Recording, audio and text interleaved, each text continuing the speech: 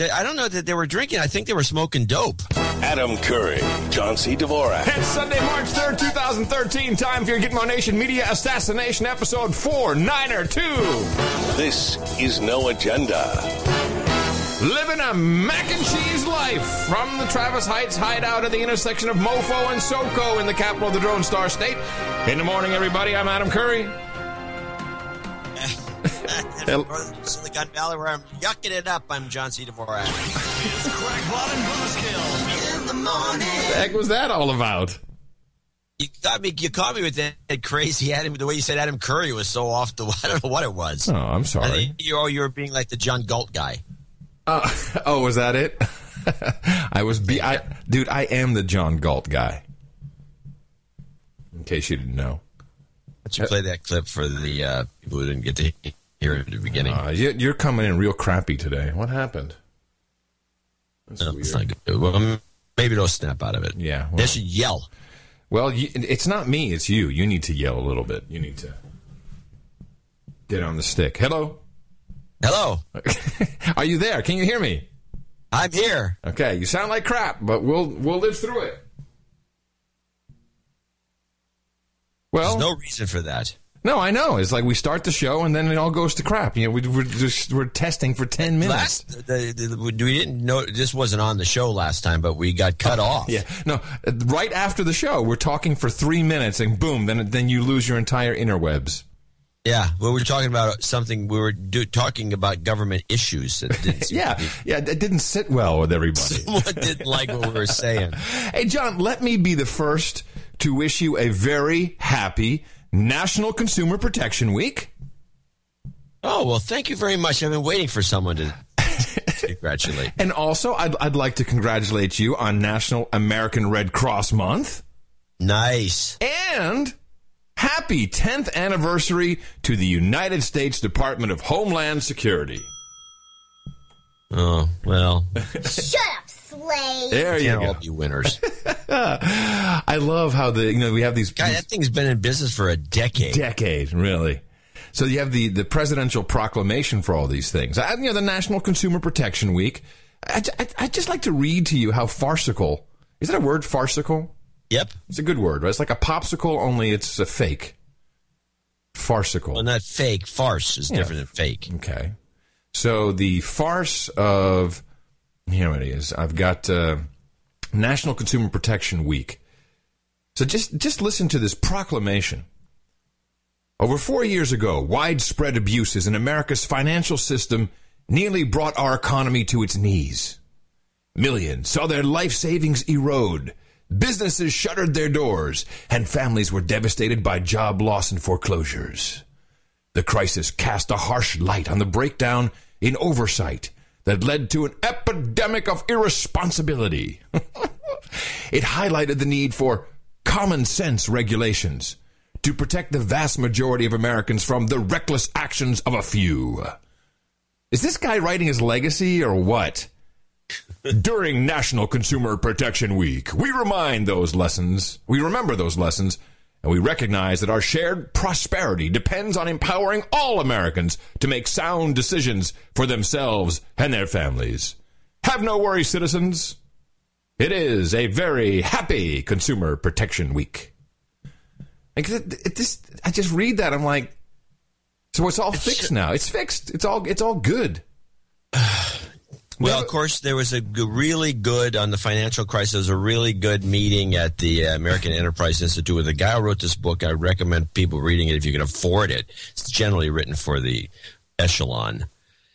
Peter Wallison, Bad History, Worst Policy, where he documents everything that's fake about the financial crisis insofar as why it was caused and how it got worse, and came down to end up blaming it on the Community Reinvestment Act and, really? And the government. Well, but this can't be true, John, because you jumped the gun a little bit, but there's a website to go with National Consumer Protection Week. Yeah? Yeah. It's fancy looking. It will teach you. Well, it'll teach me. I bet it will. It is ncpw.gov. National Consumer Protection Week, ncpw.gov. Just look at it. Look at this. I mean, this website. Go in there now. This website tells me. Ooh, it's got like a little infographic on the front. I knew you'd love this website. Spread the word. Use sample press releases. Social. Wait a minute. I sometimes see these things and I can't sleep at night waiting to show them to you because I know you're going to love it. Hey, we can place an order for something. Hold on. We can order something. What can we order? Use sample press releases, social network blurbs, and web banners to promote NCPW. Really? Wait, place an order. I want to place an order. Place an order about? Order free resources. So sample press. So in other words, take your press release. Let me look at these press releases. I want to order free resources. There's free resources here, damn it. View the toolkit. Subscribe, get email updates from partners about us. Wow. General brochures. Where's the sample press releases? You know who's a part of this? National Cybersecurity Alliance is a part of is a partner. Definitely. Yeah. And they're located in Nigeria. It's just unbelievable. And then some company somewhere made several $1 million at least, putting this very colorful. It's got the pastel color motif. It's a horrible looking thing. It's so old fashioned. It's ridiculous. Consumer Topics. Probably very compatible if they take these rounded corners and square them off. It'd look good on a Windows 8 machine. Yeah. Add buttons and banners. Promote your event. What event? We should make an event. Where's the National Consumer Protection Week event? We need an event. I can't find the press releases. Be a gracious host. Host a forum, workshop, or seminar in your community and share the tools people need for today's economy. Partner with local organizations such as the police department or library.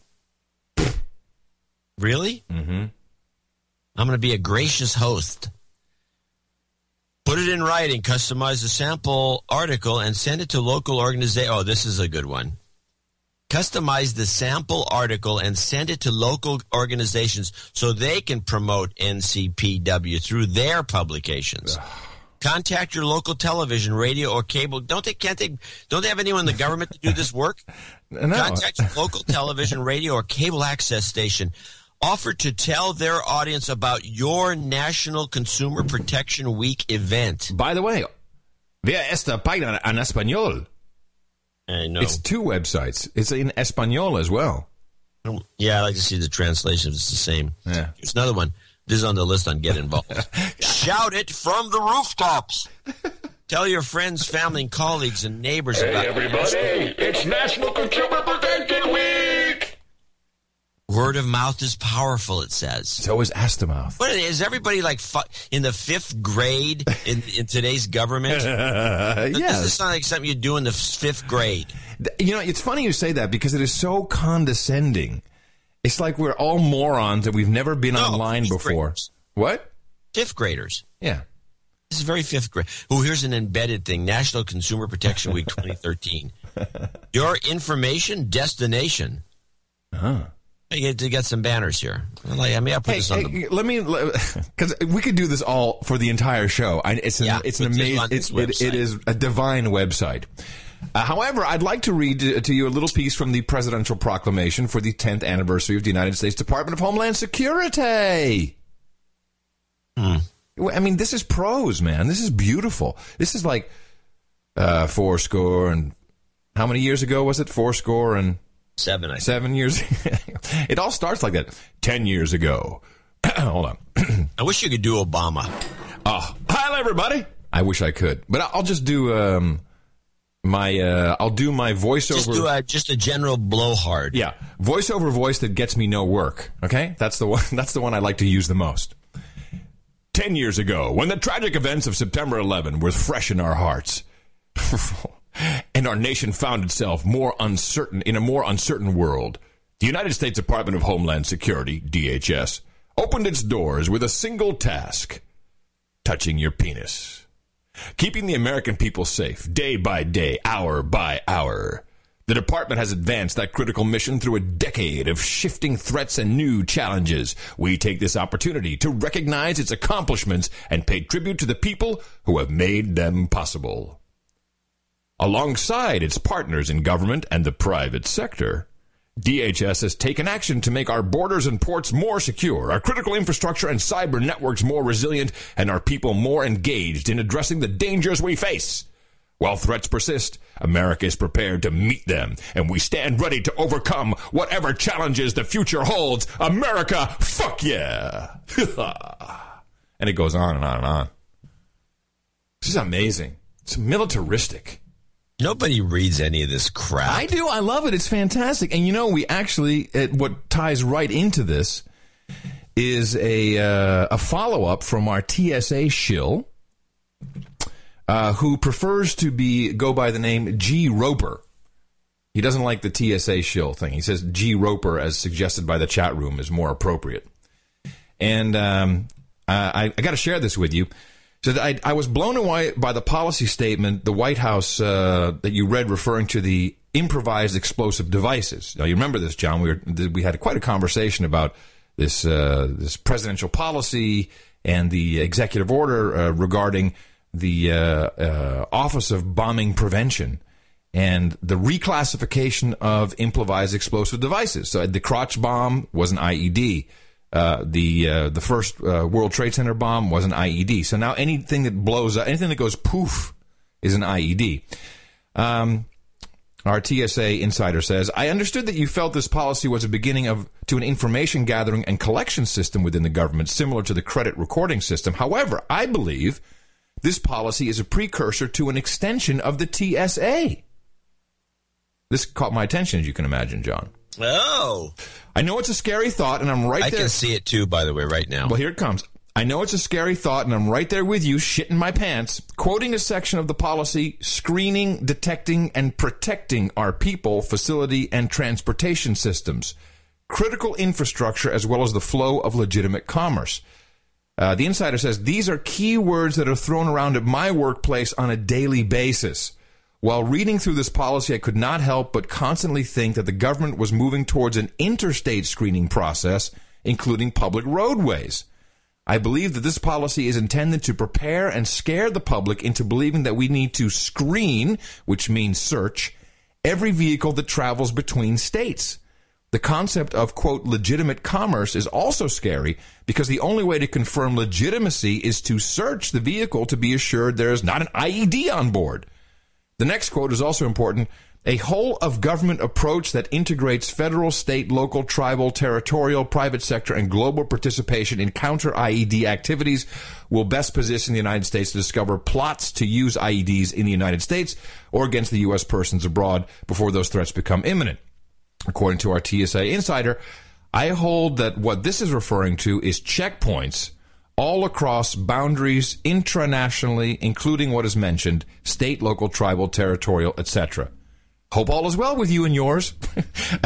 I have yet to receive 2 to the head. Keep up the good work. And there goes Tiger. Hey, Tiger. So that is a pretty good analysis, I think. We have a great audience. Yeah, I think he's right, too. And the thing is, it's not that it hasn't been done and put up with before. When you're driving into California, not when you're driving out, but when you're driving into California, they stop you. They stop you from Nevada. They stop you from Washington or from Oregon. They stop you from everywhere on the main roads. You can sneak through if you go around. But they stop you and ask you if you're bringing in any fruits. And, right. Fruits, right. And they can search the car. They cannot search the car. Well, they search the car anyway. Yeah, but they cannot. The only thing... a lot of people can't do what are you going to do? Run for it? No. When they stop you, you say, am I free to go? And they'll say, well, and they'll probably say, are you an American citizen? You say, I don't have to answer that. Am I free to go? Or you can say, do you suspect me of a crime? Am I being detained? And eventually they will let you go. There's hundreds of YouTube I'm sure they videos. Will eventually if you want to do that. Yes, I will do that. I will do that. No, because I'm not a slave. And fine. I just say, no, I got no fruits. I'm on my way. Slave. Yeah. See, I can't do it because with Ms. Mickey in the car because she's not an American citizen, and they have the right to detain her. Yeah. That's the problem. If I'm with I see. her. You've got the universal excuse. No, because if I'm by myself and I'm pulled over or I'm stopped and they ask me these silly questions, I will definitely not submit to it. You know, the funny thing is last time I came through, As long as it's like a Friday or a Monday, because the last time I came through, yeah. They asked me if I had any fruit. I was driving down from Washington to Oregon, and I had a banana. I forgot that I put the banana in the cup holder. Yeah, no, I has no fruit. So the guy looks at the banana. He said, first he looks in the car, and I realized, I said, what is he looking at? Why is he looking at me? And he's looking at the banana. He says, do you have any fruit? I said, no. He said, okay. And off I went. Oh, is that a banana in your pants? Are you just in your cup holder, or are you just really happy to see me? When you're coming in from Hawaii, they X-ray your luggage looking for guavas and other contraband. Is that because of the dreaded fruit fly? Is that what that's all about? Bug. Who knows? They just don't. They're trying to keep the tropical weird bugs out of California. But it's not okay. It's really not okay. We have this 100-mile border patrol in Texas. This is a different operation. This is the California. It doesn't matter. It doesn't matter who it is. It does not matter. No, it doesn't.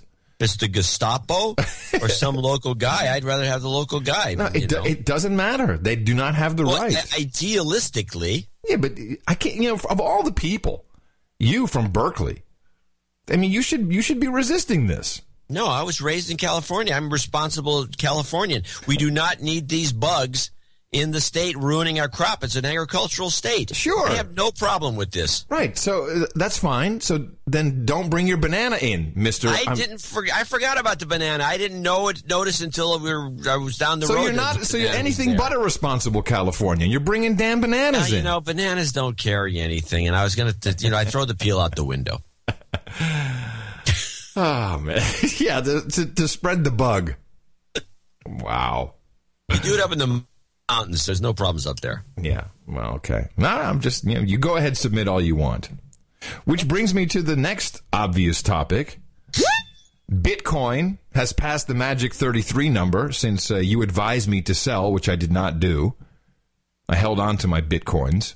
And you and I are being berated in the Bitcoiniverse. What, those two guys? Did you hear those jabronis? Here's my favorite line. Any technical analyst who looks at the fundamentals can see that these guys are full of crap. It's like, wow. There's some podcasts. These guys are like, I like what they did because they were. Did they talk like this? They were doing an assassination of us the way we do assassinations. So I like that with the playing of clips and stuff. But I'm like, okay, this is funny. But I'm like, I'm waiting for the big reveal. The big, here's the document, here's the information, here's the proof. About the Bitcoin, why it's the greatest thing ever. Yeah. And no, I want to know. It's an unregistered security as far as I'm concerned. I'm holding on to it. I mean, you know me, I'm a believer. I want to believe this stuff. I can't convince my landlady to take Bitcoins for the rent. Otherwise, I'd be set. Even if the market... If the Austin Farmers Market would... and they have their own money. They have wooden money. They have wooden coins and stuff? Yeah. Yeah, you can buy wooden coins. They have an ATM that literally poops out wooden coins. It's cool. Yeah, $5 coins. And you can only spend them at the market. Now, of course, you just use a $5 bill. Is that no good? There is no transaction fee on the exchange between between your dollars and the wooden money. That's why. And of course that money then they have an ATM. So the Austin Sustainable Center or whatever it's called, they operate the ATM that poops. It's pretty funny, the wooden coins. It's cool. And of course, it keeps the money within the system. So, you're not going to take that $5 piece of wood and spend it at Halcyon on bottomless mimosas. What kind of a cockamamie scheme is this at this farmer's market? Well, I think it's a good idea. How is it a good idea? I've got $5, and I go to the farmer and say, here's a $5 bill. Give me some $5 worth of produce. I take it and I go home. Yeah, no, you can go through the extra effort of buying a $5 wooden coin. No. I don't do that typically. I'm just saying you can. But why would you want to? Because it's wood. It's pretty. It's pretty wood. If it's a collectible, I would think. I think it's highly collectible. But it's like I'm a sucker for these things. I'm down with it. I like the whole idea of alternative, payment methods, living under the radar. I'm totally down with that. Living under the radar. But people who say, man, you should be accepting Bitcoins on the show. No, I can't do that.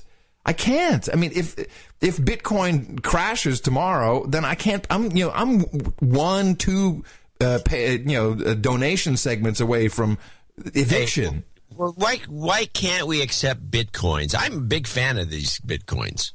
You want to accept Bitcoin? I want the naysayers to pay attention. I'm a big fan of these Bitcoins. So if somebody wanted to give us Bitcoins, I don't know how to accept them. That's the problem. Oh, okay. I have a Bitcoin address. I'll manage the Bitcoin flow because it'll be so much work. Yeah, why don't you manage the Bitcoin flow? And when the 2 Bitcoins finally come in, which is going to be about the take on this deal, here's how it works. Split them up with me somehow. Yeah, okay, so you are about to witness one of the biggest problems with Bitcoin. Are you ready? You ready? Because I'm getting the information. So, hold on a second. I'm going to find the page. Here we go. All right. So please donate your Bitcoins to 1K9ZGJRJWQ170LD7USMVZITJTNHQ6UN69AV. Dvorak.org/NA. Looking forward to it. I'll put a link on the donation page eventually. No, you just have if I can ever get that number right. And there's some of those are uppercase. You have to. Oh yeah, it has to be. I mean, and it probably is important. You have to memorize that. Hey, so I mean, this is where my wooden coin doesn't look so stupid. Here's a piece of wood. Oh, thank you, Alex. That piece of wood is worth 1K92GJRJ. All right. So did we just have an executive meeting where we said, yes, we'll accept Bitcoin as donation? Yeah. Wow. Don't you think we should? Okay. To assuage the Bitcoin fanatics, all 5 of them. Okay. So we'll keep a running tally. But yeah, actually, we will. We'll compare that to Pelsmacher. No, Pelsmacher's going to start donating in Bitcoin. Don't you understand? No, Pelsmacher, do not do that. I'm telling you, this is very dangerous what you're doing. Because if Bitcoin crashes... I'm convinced it is not dangerous, but like I said, if more than 5 people... I'll tell you, I'll make a bet. I'll bet you a Bitcoin, which I think you already owe me, that no more than 5 people within the next, let's say, year donate via Bitcoin. Oh, no, I think you're wrong. We'll have more than 5 people donating via Bitcoin. That is not a good bet. 10. You don't think so? 10. Really? Let's say 10. Okay, I'll say 10. 10. Okay. You say 10?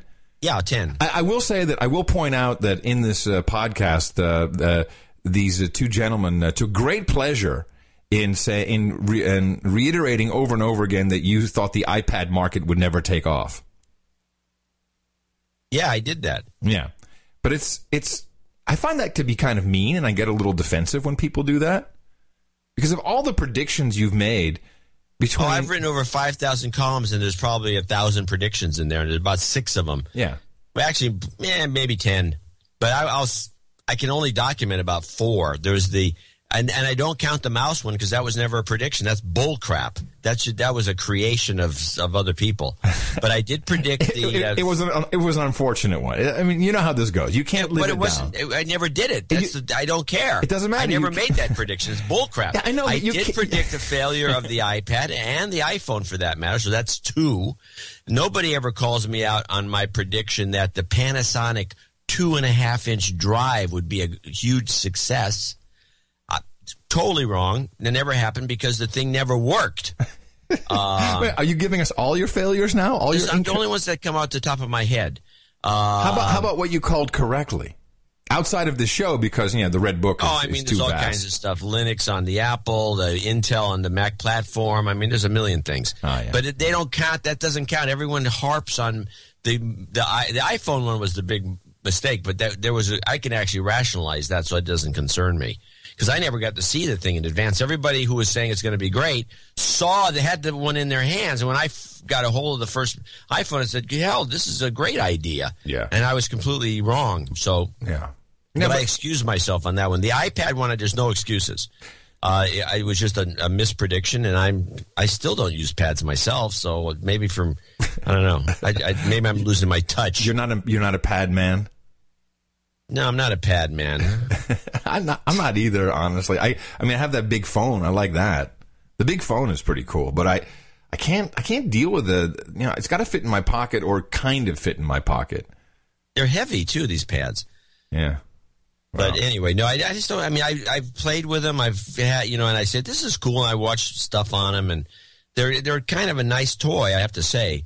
But it's just like, when I want to deal with a computer, I'd rather sit down and at a big desktop. How about the Newton? What did you say about the Newton? Oh, the Newton! I fell. Did you fall? Did you fall for that one? Huh? Well, that's probably one of the reasons I didn't think much of the pad idea. The Newton was a huge flop because its main claim to fame was that we're going to do handwriting recognition. And it didn't do anything. It couldn't even get anywhere. It was terrible. I went to Boston for that first release. I flew to Boston to be in line to get the first Newton. And I remember sitting on the ground in a circle with other idiots. And we were like sending handwritten messages to each other. Oh, here's my contact. Remember that? And you'd have to aim it like, oh, you're not aiming it right. Yeah, I do remember that. The Palm, when it came out, had a bunch of these kinds of, you could exchange cards and stuff. And I think that's kind of the near-field communication bumping is also that kind of element to it where people, you want a copy of my MP3? Bump. Clam bumper. Yeah, clam. That's what we're going to call it. Clam bumping. Anyway, in the morning to you, John C. Well, in the morning to you, Adam Curry. Glad to get the show off the ground here. And in the morning to all ships and sea, boots on the ground, subs in the water, feet in the air, and also the knights and dames out there. Yeah, and in the morning to all of our artists, thank you very much, Thorin, for the artwork on episode 491. NoAgendaArtGenerator.com is where you can find all of our art. And in the morning to you there, chat room. Freaking out over this. Everyone's so happy now. We're going to accept Bitcoin as donation. For what's next? Flatter? You never know. Flatter could be on the way. In the chat room there, NoAgendaStream.com, NoAgendaChat.net. Thank you very much. Void Zero, Sir Gitmo, Mr. Oil for keeping us on the air. That's highly appreciated. And you want to go right into producers? We can just keep moving on. Well, I think it's a short list today. It looks short. If you can stall for a minute while I actually Why, open yes, up. I can.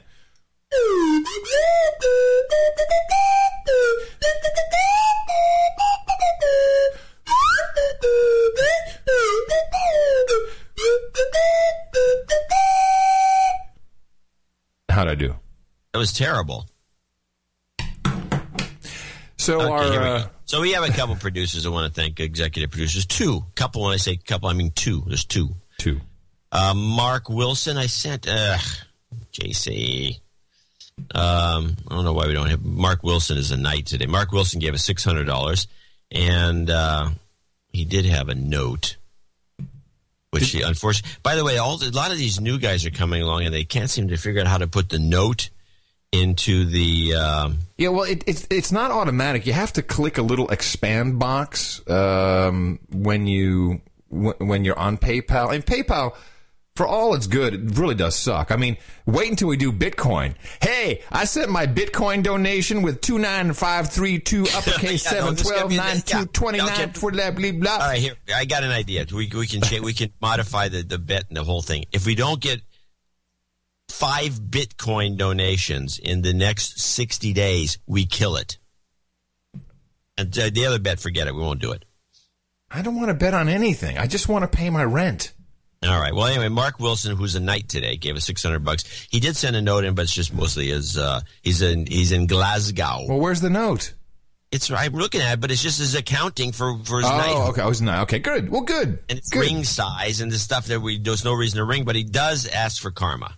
Well, he's going to get some right now, and he will have a knighting ceremony later on in the show. You've got karma. And then we have our associate executive producer, $200, and that's the end of it. Anonymous. He doesn't even want to admit to watching or listening to the show. Kew Gardens, New York says he just wants some job karma and an LGY for an upcoming interview. All right, job karma coming your way and an LGY. You've got karma. Yay! There you go. And that's it? And that's that. Yeah, that's all we got. And now for our Bitcoin segment. All right, people, please, we will put our Bitcoin number at the website Dvorak.org/NA. And what we'll do is I'm going to keep a tally, and the minute it comes in, I'm exchanging that quickly, because that's what I'm afraid of. Is we'll just have it sitting around, and then all of a sudden it goes from $33 to 2 cents. Yeah, whatever. It could happen. It should happen. Are you kidding? Well, this is the whole argument, is that, you know, people are saying you don't understand free market economics. I said, what are they talking about? There's nothing. There's no there. Well, apparently, it's not like you're buying a share of General Motors. I think the idea is that because there's a limited supply, and this is exactly what I said, because there's a hype around it, people are talking about it, now people want them. Yeah, that is supply and demand. I get that. But when people have all these Bitcoins and like, well, I can only buy like some virtual gold for my Farmville or whatever. I'm hungry. Like, hey, I'm hungry. You know, I want some mac and cheese. You know, I can't get that, and I have to like go buy a green money bundle, and then the green money bundle translates to a PayPal, and then the PayPal I have to send back to my bank, and then I finally have the money. This is not very convenient. This is my problem with it. But people say, I have faith. I have faith, and we've shown it. So anyway, please go to Dvorak.org/NA, NoAgendaNation.com. What else do we have? NoAgendaShow.com, obviously. NoAgendaShow.com and ChannelDvorak.com/NA. Yeah, but Dvorak.org/NA is really the place to go. Continue to support this value for value model. It's extremely important, so that we can continue doing what we do, which we do thoroughly enjoy, as long as we can continue to live. Yes. Basic life, that's all that it is. Now, of course, you can always go out and you can do something important like, I don't know, propagate the formula. Our formula is this. We go out, we hit people in the mouth.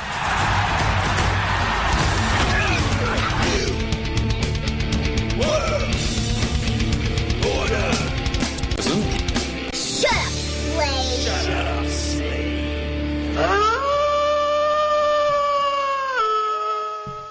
All right. Now, do we want to get straight into legislation or do something else? Because we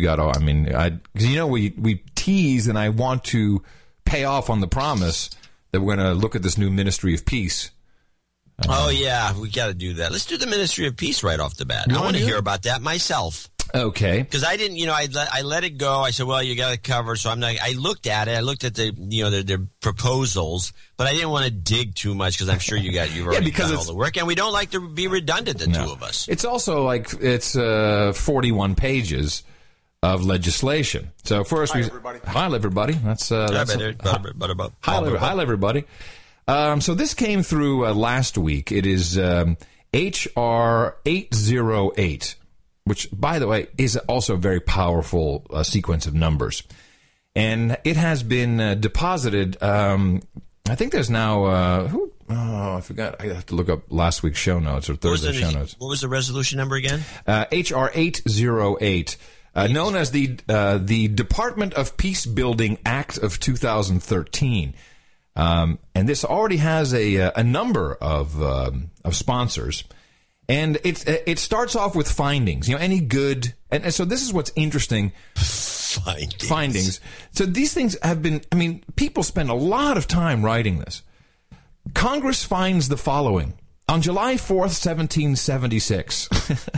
They started early. The Second Continental Congress unanimously declared the independence of the 13 colonies, and the achievement of peace was recognized as one of the highest duties of the new organization of free and independent states by declaring, We hold these truths to be self-evident, that all men are created equal and that they are endowed by their Creator with certain unalienable rights, that among these are life, liberty, and the pursuit of happiness.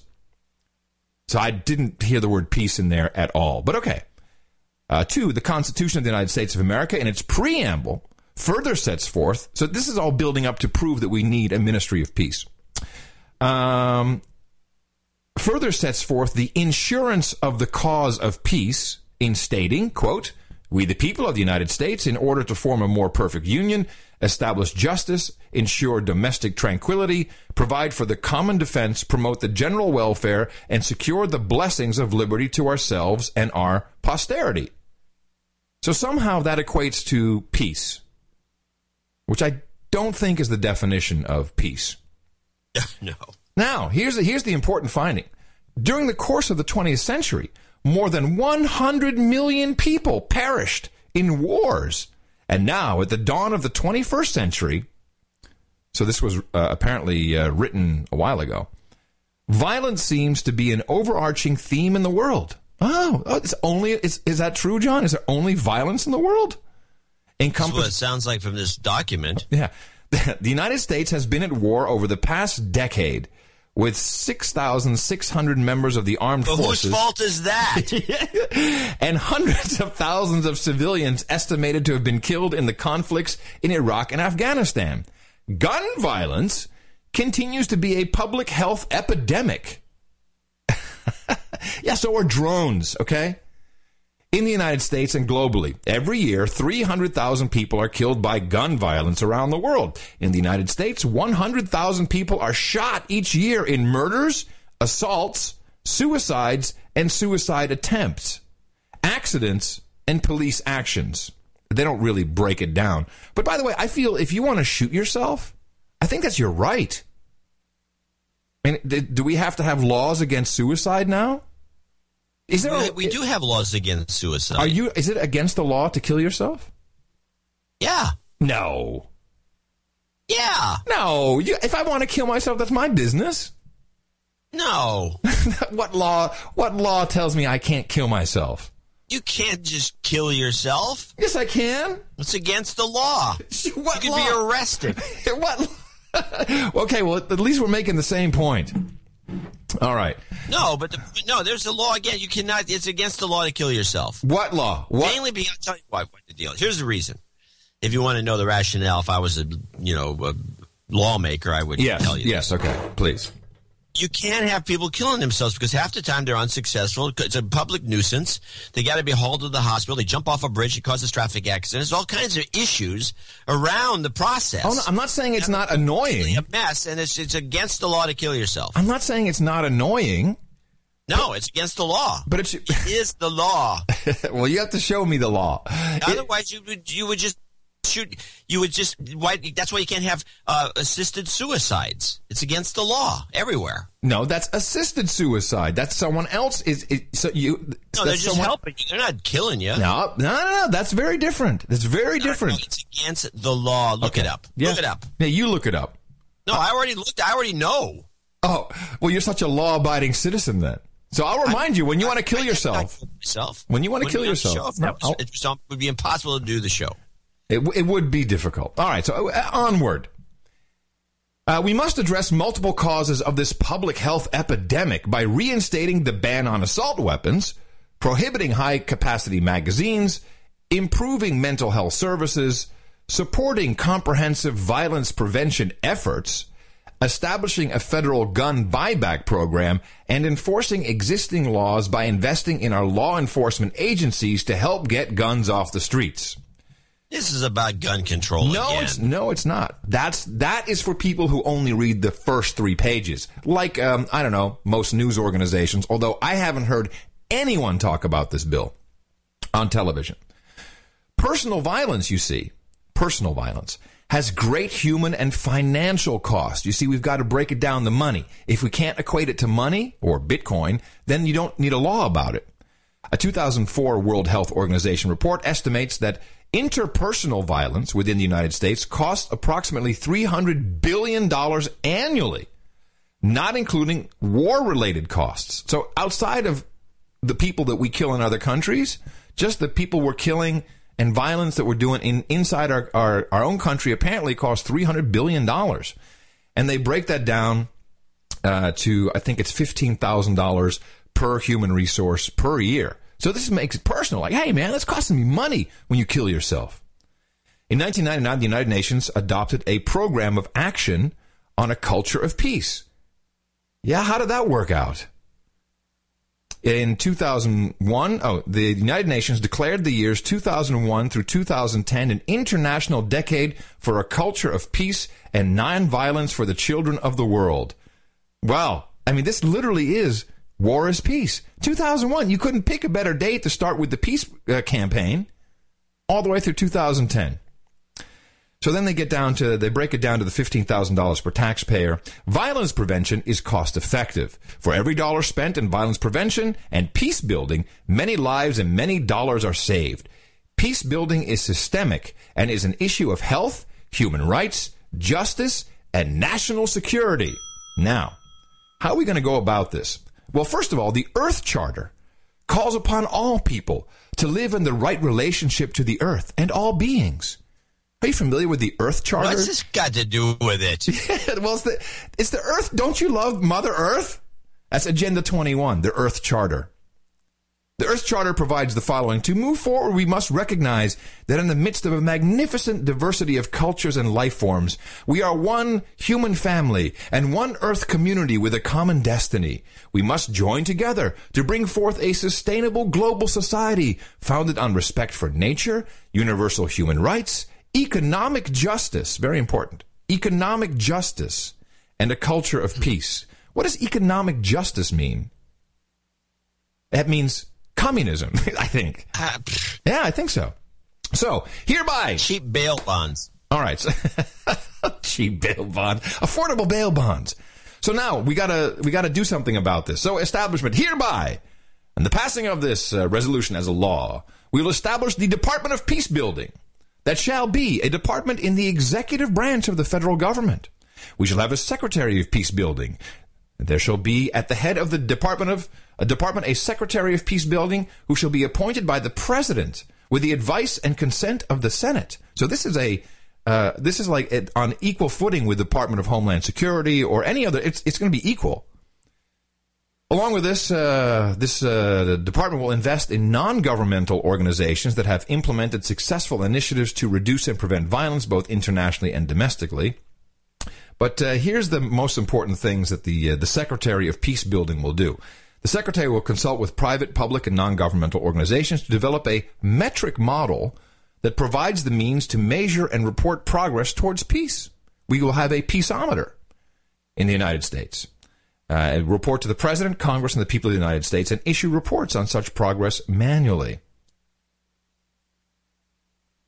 What a crock of crap. Well, here's the most important. It sounds like a money grab of some sort. We got to start an organization. No, here it comes. The organization is the Peace Academy. Oh, the Peace Academy. Yes, let me tell you about the Peace Academy. Okay, that's the kick. That's the kicker. Yeah. Well, of course, it's at the end. Hold on a second. By the way, the Secretary of Peace will also be on the National Security Council. We'll have weekly meetings with Janet Napolitano. They have human security responsibilities. The Secretary shall address and offer nonviolent conflict. This is great. Nonviolent conflict resolution strategies and suggest resources for unarmed civilian peacekeepers to the appropriate relevant parties on issues of human security. So they're talking about creating resources for an unarmed civilian peacekeeping force to work on nonviolent conflict resolution inside the United States. Oh, by the way, there are also media-related responsibilities. The Secretary shall seek assistance in the design and implementation of nonviolent policies from media professionals. Maybe we can get in on that. That sounds like a job for the Curry-Dvorak Consulting Group. The Secretary shall study the role of the media in the escalation and de-escalation of conflict at domestic and international levels, including the role of fear-inducing and hate-inducing speech and actions. and will make recommendations to professional media organizations in order to provide opportunities to create media awareness of peace-building initiatives. How awesome is that? They're going to basically tell the media what to do. And here it is, educational responsibilities. The Secretary shall, with the support of and consultation with the United States Institute of Peace. Oh, did you know that existed, the United States Institute of Peace? Yeah, no, we've talked about the Institute of Peace before, and we've had clips from the Institute of Peace.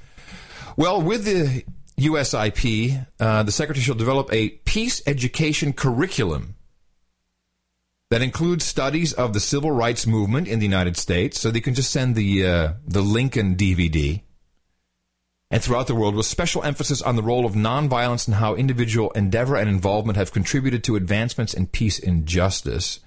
And then create school and community cultures where students and staff do not feel threatened and are free from bullying and harassment.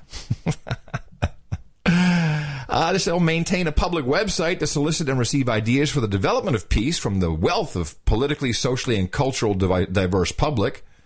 And create and establish a peace academy that shall be modeled after the military service academies. So let me just give that to you one more time.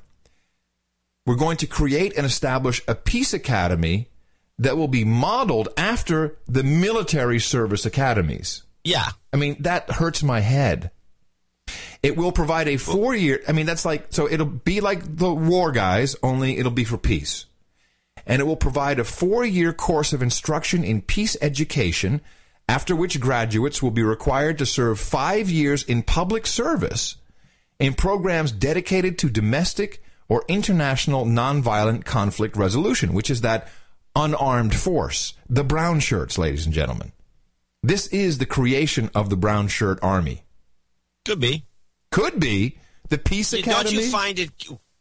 Yeah, well... But here's what's interesting to me, because I'm doing some work here while you talk to me. That's how we roll. Don't you think it's a weird coincidence that the Peace Academy is a name that already exists for a series, including one there in Austin, Texas, really, of Islamic schools?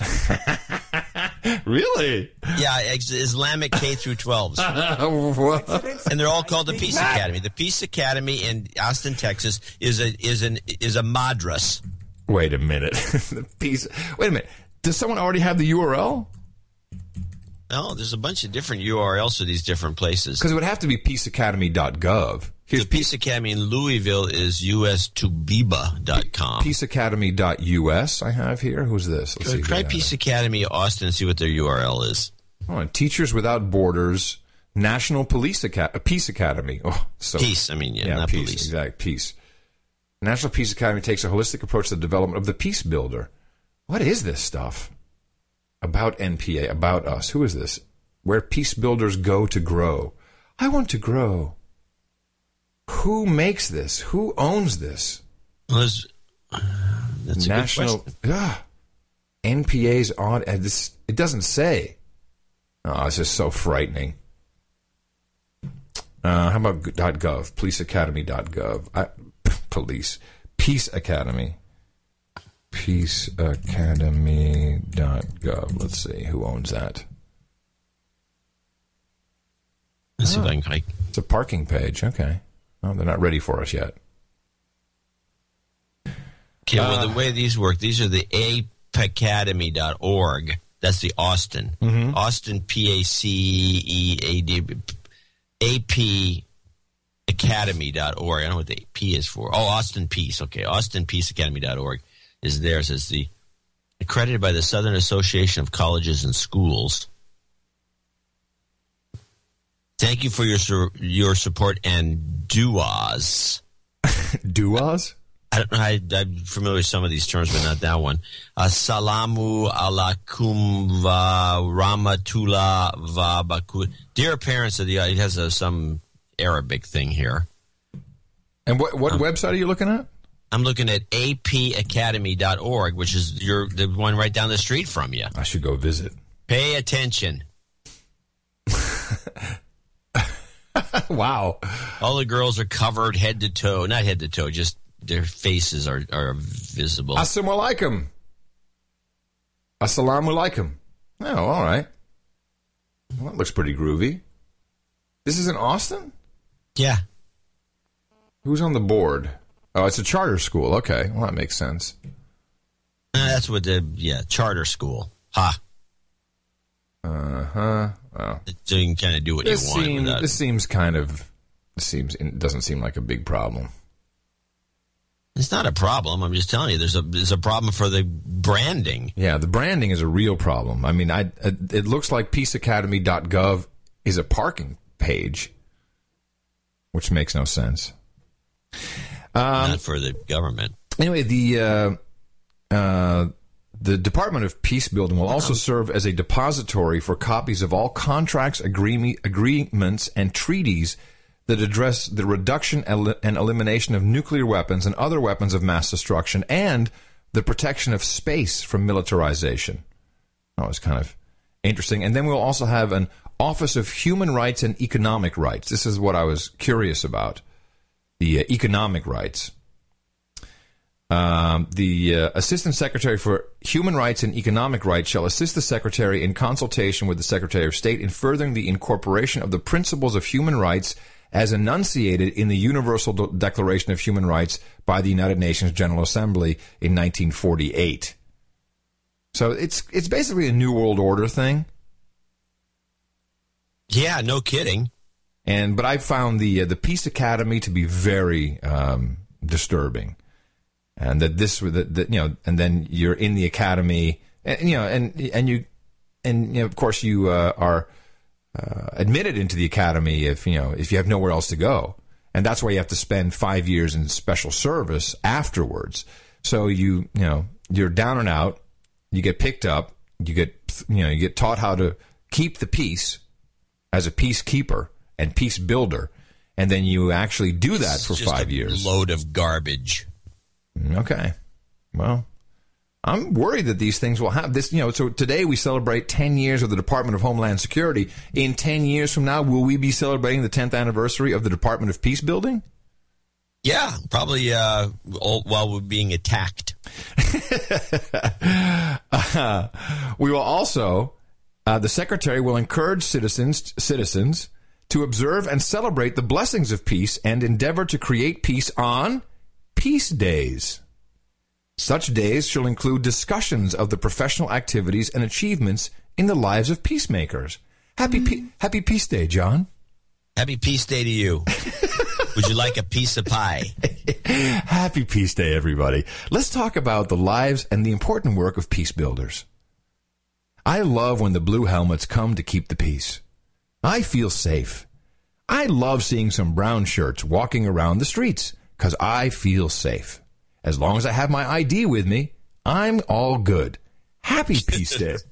Sounds like a good ad. I'm auditioning all the time. These people, why don't they get it? We're really good at this stuff. Yeah, no, it's true. And then just repeat after your president. Hi, everybody. Hi, everybody. Just repeat after your president. It's not hard. So, okay, well, I was hoping for more out of that. But really? You didn't? I thought the Peace Academy was the big deal for me, the anti-gun thing. Yeah.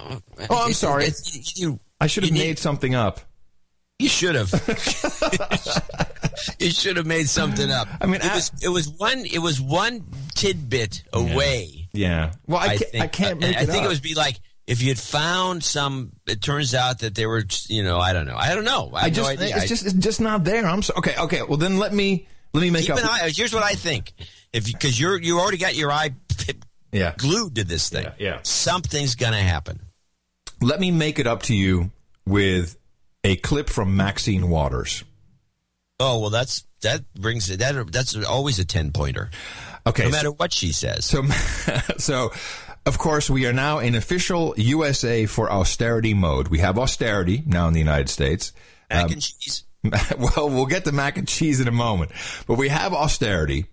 And, of course, we still have to frighten the citizens about how incredibly scary this is, that no one can get their crap together. Of course, this could change in 1 second. It's just the elites just messing with us. So here's ABC, just to give you a little taste of what we're feeling here in Gitmo Nation of the United States. This is their promo for Deadline Day. Deadline Day, hours now until massive government cuts go into effect that could impact every American.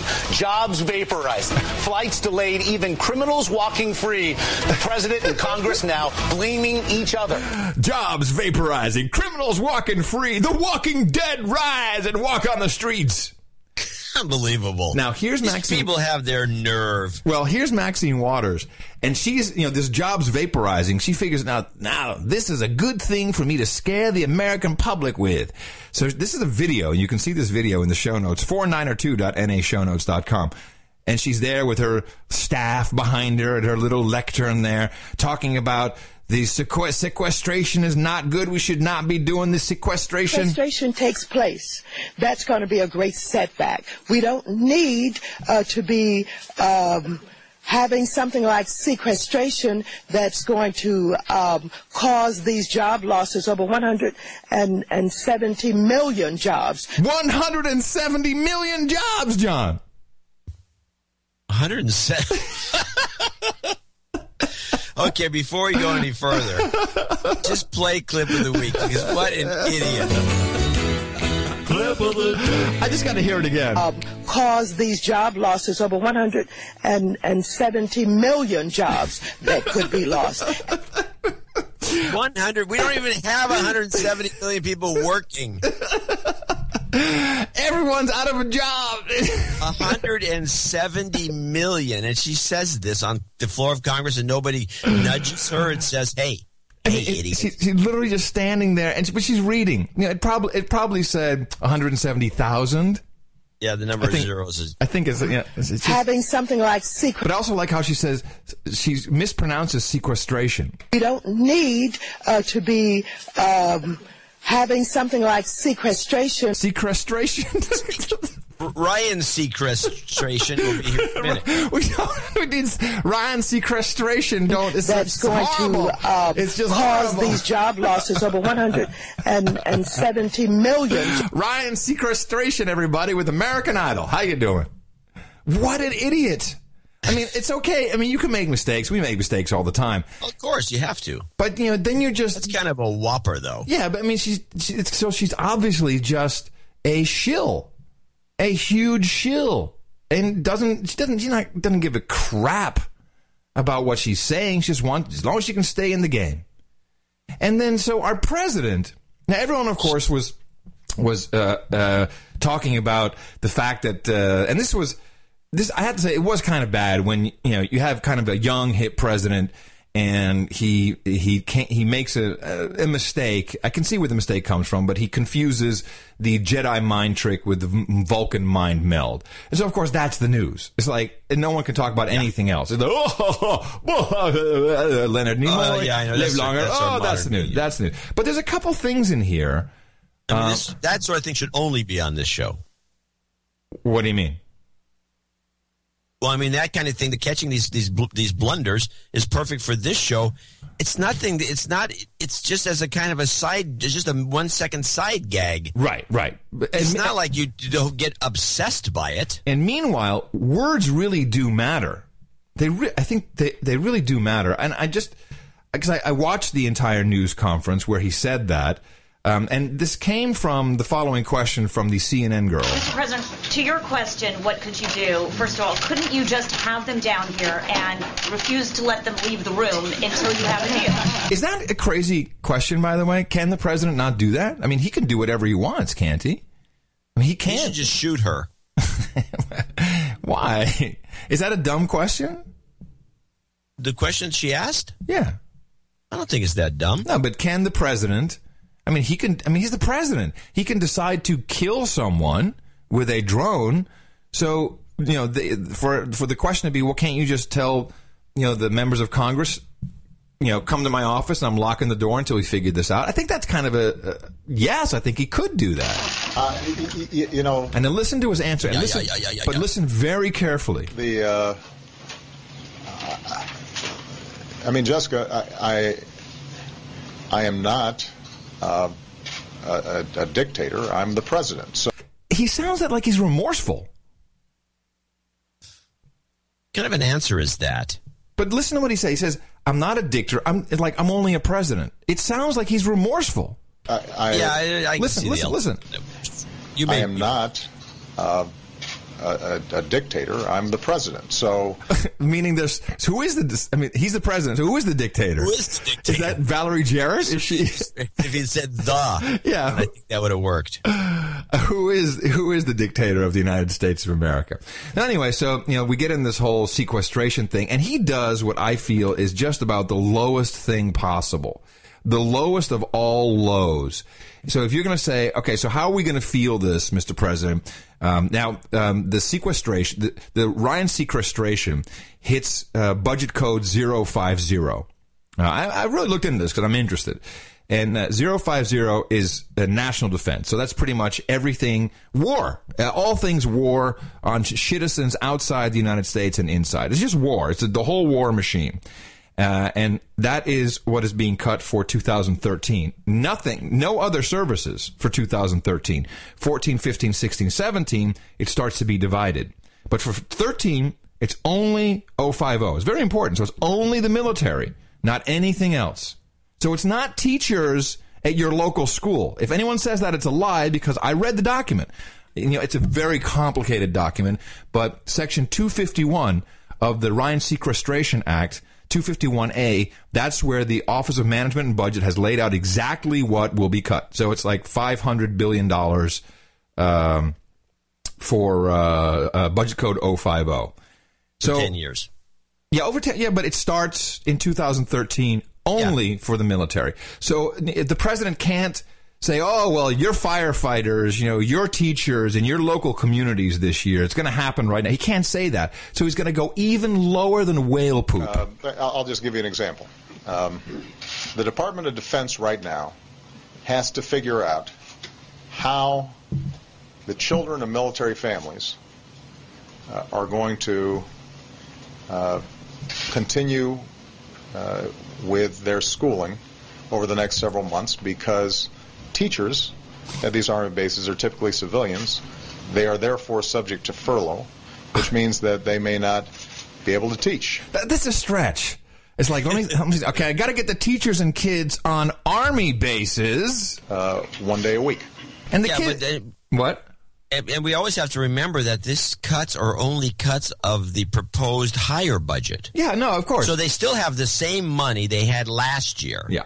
But probably plus a little extra. No, but somehow they're getting a furlough, which is derived from the Dutch word verlof, which means day off, 1 day a week, which, of course, would be great because that would actually give the kids on the Army bases an opportunity to learn something, go out into the world and not be programmed by whatever crap they're being taught there by these teachers on the base. Now, I expect that we'll be able to manage around it. Oh. But... how can you manage around it? I thought this was across-the-board cuts. What do you mean we can wussy this? Now, this is already starting to smell. If I'm a man or woman in uniform in Afghanistan right now. Oh, yeah, that's how you want to do it. You want to, let's pour the guilt on. Okay, we've got our men and women in uniform, and they're fighting for our freedom against the ugly Al-Qaeda in Afghanistan. And now you're going to put worry into their hearts. The notion that my spouse back home is having to worry about whether or not our kids are getting the best education possible, the notion that my school for my children on an Army base might be disrupted because Congress didn't act, that's an impact.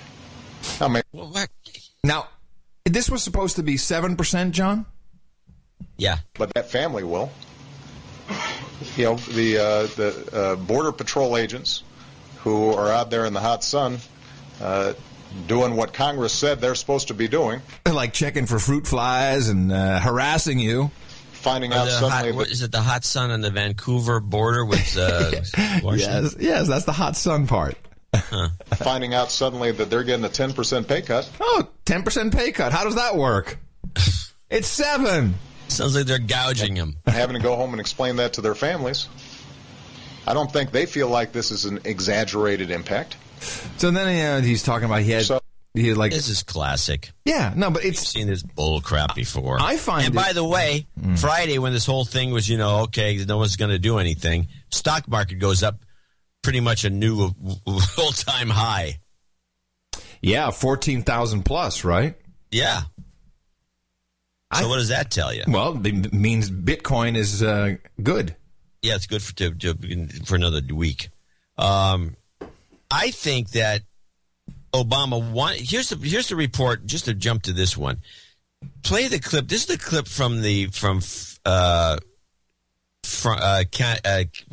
French 24, Van Cat. The Obama signs paperwork. And, I mean, if Obama didn't want to do this, if he wasn't all in on this, and it was his idea to begin with, and then he did gladly sign the paperwork, he must have seen it like this. Wow, I get to finally cut the military budget. These guys are out of control. I'm going to cut the military budget, and I'm going to blame the Republicans. This is a win-win for everyone as far as he's concerned. Why didn't he just not sign this document? Play the clip as wraps it up from the French perspective. They were supposed to be cuts that would be so severe they'd force the government to come to a decision on its budget. But on Friday, US President Barack Obama signed into effect $85 billion of spending cuts after months of discussions failed to find a way to avoid them. Both domestic and defence spending is taking a huge hit, and Obama is warning it could damage the US economy. He's also pointing the finger of blame firmly on Republicans. Yeah. No, so if anything, here's what he put himself in a position. He got to cut the budget. He by the way, when he began, he said he wanted to cut the military budget. It was out of control. So he manages to cut the military budget. Not a big cut, but it's a cut. Yeah. Set himself up to not be the bad, even though it's all his idea, not be the bad guy. He signed off on it. Now he can blame the Republicans if things go bad. And if things go well, he'll take all the credit. I was a guy. Of course, it was my idea. Yeah. I mean, he's absolutely, as a politician here, I think he's played this very well. I think it's genius. Yeah, because it's a no lose for him. But here's the thing: did you hear his little, his little talk? Yeah, his weekly address where it's not even Republicans; it's Republicans in Congress. Yeah, well, play the. Here's I have a cut at a certain spot, and then I continue it because there's something he says in this speech. I go, what could this possibly be? Scare tactics. Yeah. Scare tactics. Yeah. Now, it's important to understand that while not everyone will feel the pain of these cuts right away, the pain will be real. Many middle-class families will have their lives disrupted in a significant way. Beginning this week, businesses that work with the military will have to lay folks off. Communities near military bases will take a serious blow. Hundreds of thousands of Americans who serve their country, Border Patrol agents, FBI agents, civilians who work for the Defense Department, will see their wages cut and their hours reduced. This will cause a ripple effect across the economy. Businesses will suffer because customers will have less money to spend. The longer these cuts remain in place, the greater the damage. Economists estimate they could eventually cost us more than 750,000 jobs and slow our economy by over 0.5%. Here's the thing. None of this is necessary.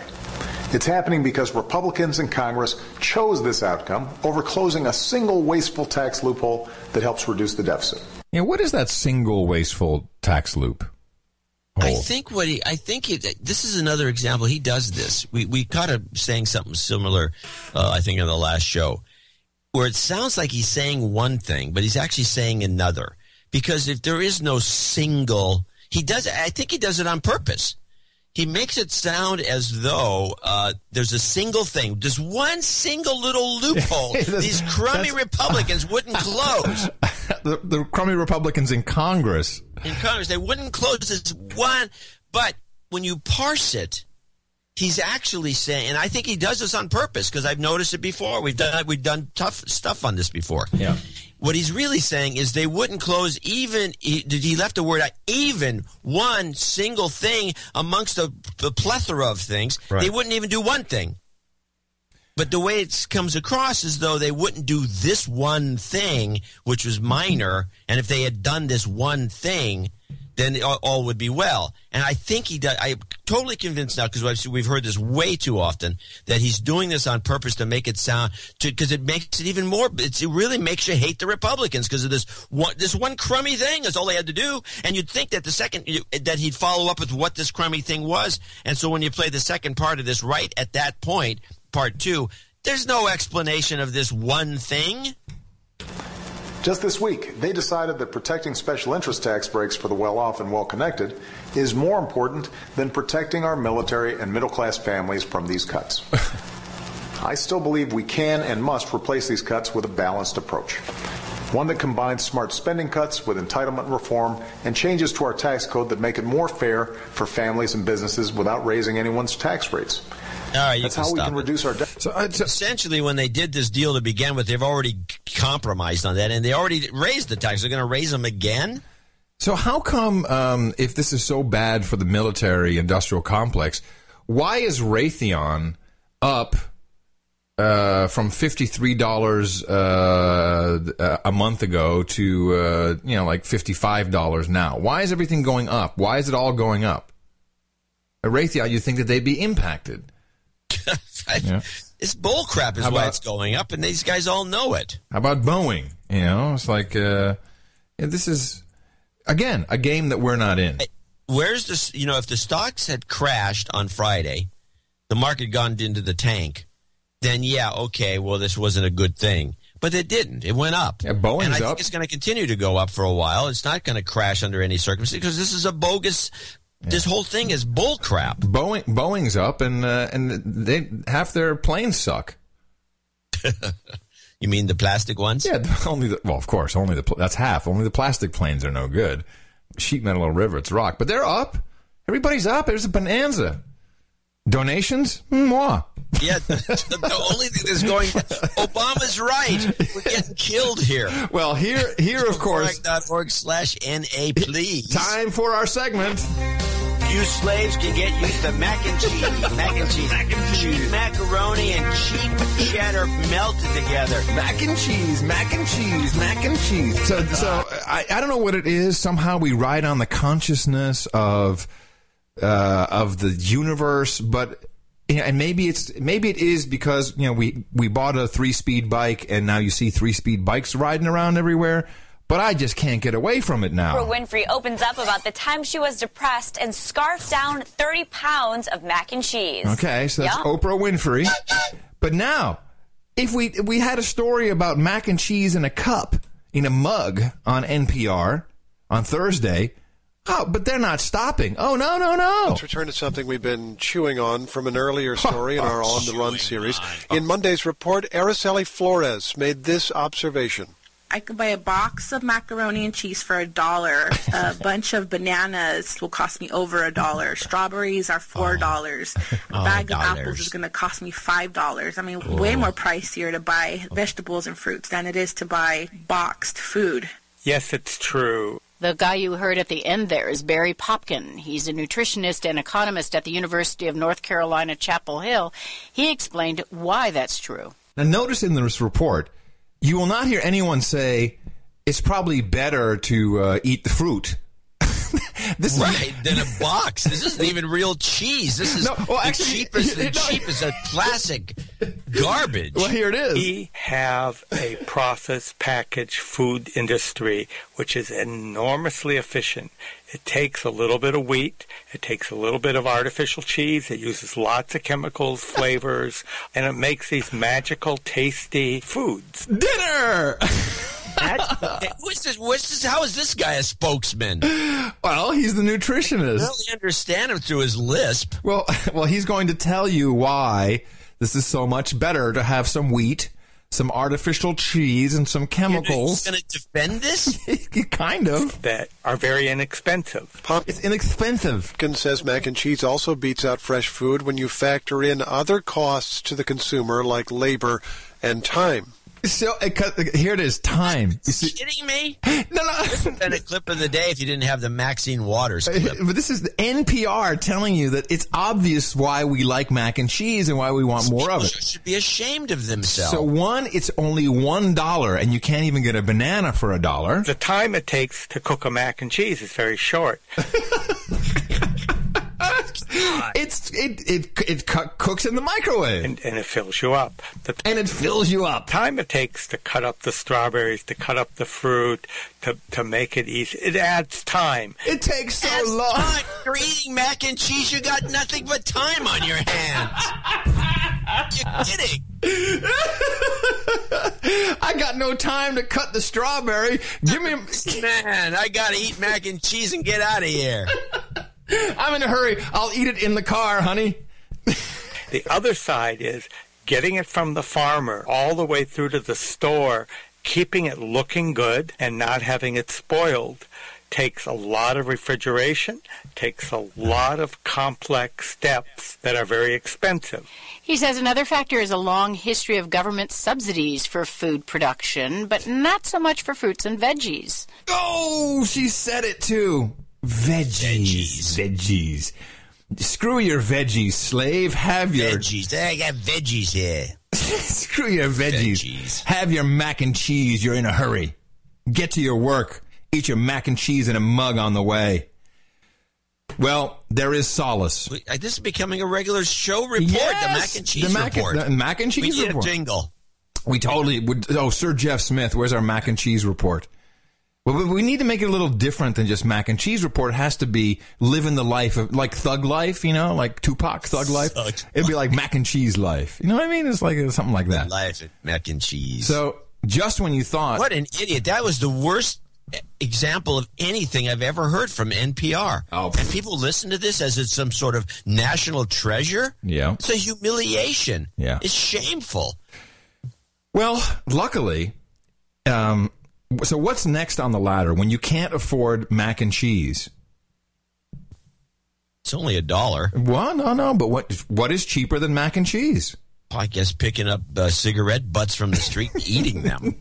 No idea. Cat What's food. Cheaper than mac and cheese is the question of the show. No, cat food. Cat food is even. Well, cat food's pretty pricey. No, you can get cat food for 69 cents a can. But let's say you can't even afford cat food. Then we have this. During tough economic times, many families are forced to give up their pets because they can't afford to feed them. But a new program could help. Shut up. Don't talk through the clip. They can't afford to feed them, but a new program could help. It's called Pet Food Stamps. The donation-based program can help financially strapped families afford to buy pet food and supplies. The organization is open to anyone in the U.S. You just have to apply to see if you qualify. That's right. I got a pet. I got a whole bunch of cats and dogs at home. Can I have some pet food stamps, please? Where did you get that clip? You're killing me with these. That's from the news, man. That's CNN. Jeez. So, obviously, people are rejoicing. Like, wow, yeah. So, hey, give me that jacket. Let me roll in the cat hairs over here. Yeah, we got a whole bunch of cats we're taking care of. I think I need some cat food stamps. Free cat food. And then you use the stamps to buy the cat food, then you eat it. Yes, exactly. You're right. That is pretty cheap. Maybe. What I guarantee you, you want a meal for depression, cat food, mac and cheese, all in one. Like we'll call it tuna a la king. Gourmet version of the mac and cheese. Tuna a la king. I'm gonna make this. I'm gonna serve it to my guests here. I'm gonna see if I can get away with it. I am going to make cat food mac and cheese, and I know for a fact that I could pull that off. I'm sure you could. I mean, you're a better cook than I am, but I'd like to try it. I'd really like to try. And people be like, "Wow, this is really good." Now, if you wanted to test it properly, I mean, instead of trying to, use some, aged cheddar from England and making it with a fancy pasta, we got to do it with the $1 box. Yeah, you have to do it with the $1 box and the cheapest cat food you can buy. That you probably have to buy. I think you have to test this part. This is my advice to you. You get You go to look for the 69-cent cat food, and then you buy every type of it. Yeah, you got to test. You got to work on them all up and do a smell test, and the one that doesn't stink to high heaven is the one you use in this dish. Yeah. You know what? My hair will be all shiny. Right. So there must be some kind of spice that we can use to cover up. Better than ever. What? There must be some herb or spice that we can use that'll. My universal herb for these sorts of things, not that particular thing, but herb. I use marjoram. Marjoram? Yeah, I think marjoram. Marjoram has become my herb of choice. What is marjoram? Yeah, marjoram. How do you spell that? M-A-R-J-O-R-A-M. And marjoram sits somewhere in between the qualities of oregano without the possibility. Oregano occasionally, depending on which oregano you have, because they come from different parts of the world, but oregano will occasionally, if you use just a pinch too much, turn something bitter. It'll turn like a spaghetti sauce bitter. It works fine on pizza, but with the spaghetti sauce, you have to be real careful because it goes bitter, and then you have to fight it. You got to put honey and butter and all kinds of. You screwed. Marjoram. You can use this stuff by the handful, by the bushel. You could take the jar of it and dump it in. And I buy it by 2-pound batches. Marjoram. I use it as my salad herb. Indigenous to Cyprus and southern Turkey. Known to the Greeks and Romans as a symbol of happiness. That's right. Happy mac and cheese. But the marjoram is a great all-purpose. And when you can get it fresh, even better. Okay, so you think that's what I should be putting in the cat food? I'm going to try. I am going to do this. A little basil too. A basil leaf. No. Here's what you do. As you're serving it, as you're plopping out from a big vat. This you have to make it look good, but it's a big vat. A copper vat. It's got to be something. It's got to be a fancy copper. Yeah. But you're lopping out this cat food and mac and cheese, and you say, "Oh, careful! There might be a bay leaf still in there." You know what I mean? That kind of gives. Bay leaf is different than a basil leaf, but a bay leaf, you should get a basil leaf and put it on top as a decoration. But you should probably put a bay leaf in there, and then here it is. Because it gives that kind of that whole a magic act. Oh, I'm sorry. I didn't mean for you to get the bay leaf. You know, it's that little thing that I add to my tuna a la king. I challenge you to actually pull that off. It might be worth experimenting with, though. Let's do it. It might actually be very tasty. You can make anything taste good. Yeah. During the French Revolution, the French developed a whole slew of recipes on how to prepare properly and eat rat. Because Paris is filled with rats, so there's more than enough protein to keep people alive. Oh, rats are great. Oh, I agree. Rats are good. And it turns out you cook them a little bit like a rabbit. And it's just the dressing of them. You got to skin them and do other things. Yeah, it's just the idea. You know, we're just all trained. It's disgusting. Yeah. Well, it's not disgusting. It's just rat head soup. It's not disgusting. It's just a little. Nice. All right, back to you. Back to you, good buddy. Okay, I got one.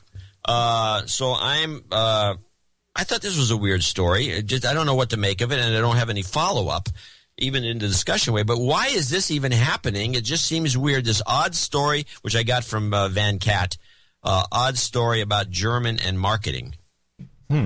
Okay. Well, let's look at one final magazine from outside of France. That's Germany's Der Spiegel. Well, as coincidence would have it, this is also about migrant workers. And the Der Spiegel there, you can see Gastarbeiter, the new guest workers. And the German magazine is saying that there is actually a trend now from people from southern Europe, from Spain, Catalonia, but also Greece and Portugal and Italy, to go to the big cities in Germany, Berlin, Stuttgart and so on, to get jobs, you know, as a marketing manager or in engineering and so on, because they just can't get them in their own countries. Now you can see a profile of one of the people who has gone off to be a marketing manager in Berlin. Now, it's got the statistics: 32,000 Italians, 26,000 Greeks, 27,000 Spaniards in the first 3 quarters of last year. So a trend there. And its headline to that story is The German Dream. So, of course, we've heard a lot of anti-German rhetoric from Southern Europe, but there from Der Spiegel we have The German Dream. All right, thanks for that, Nicholas. Well, very interesting. So the term that I liked was Gastarbeiter, which I grew up with in the 70s in the Netherlands. The Dutch version is very close. It's gastarbeider, and it is guest worker. This is a very common concept. Yeah. Before it was Europe. Now, all of a sudden, it's like, oh, you're a guest in Europe because you're in the German part of Europe.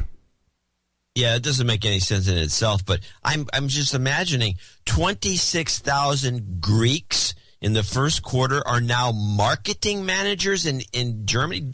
What? Yeah, this doesn't even make any sense to me. Oh, yeah, no, they're marketing. Why are they marketing managers? What is that? A code for some ditch digger? I'm not getting it. No, they're marketing Greek holidays in their own home. Oh. Yeah. Oh, I'm sure it's something like that. Well, I don't know what it is, but that would be weird. Yeah, I know what you mean, because they do have these the parts of Europe. They have a strange. You basically move in with a family for vacation. Yeah, and then you're a marketing. I mean, come on, how many people have you met? What do you do? I'm a marketing manager. Oh, okay, mac and cheese. Yeah. I mean, come on, marketing manager means nothing. Here, marketing management jobs in Germany. Let's see. There must be a slew of jobs.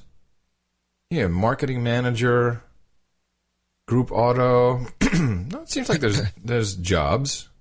Well, of course, part of why this is happening, the German dream, like, wow, that was pretty eye-opening right there. It used to be the American dream. Now it's, didn't we beat those guys? Yeah, that's what I thought, but I guess not. So here's what was happening in Portugal over the weekend. There was no comment from the authorities on numbers, but this looks to have been the largest protest since last September's huge rallies, which were followed by a government U-turn on one controversial tax policy. At the Lisbon demonstration, the wide range of slogans and homemade placards would seem to indicate this remains a disparate movement driven by anger. I am here to protest against this government, which is determined to pay a debt that isn't ours. It is criminal and illegal. It is forcing us to feed on bread and water and forcing us to pay a debt which is created by corrupt politicians and bankers. So this is very dangerous. Because what I saw, and I think she actually mentioned this in the report, this is not organized by unions. These are people who are, taking bed sheets and paint and magic marker and writing on it, death you banker, death to the politicians. And it was a lot of people. It was, of course, you didn't see any of this in most of the civilized Western world because we don't want to give you slaves any ideas.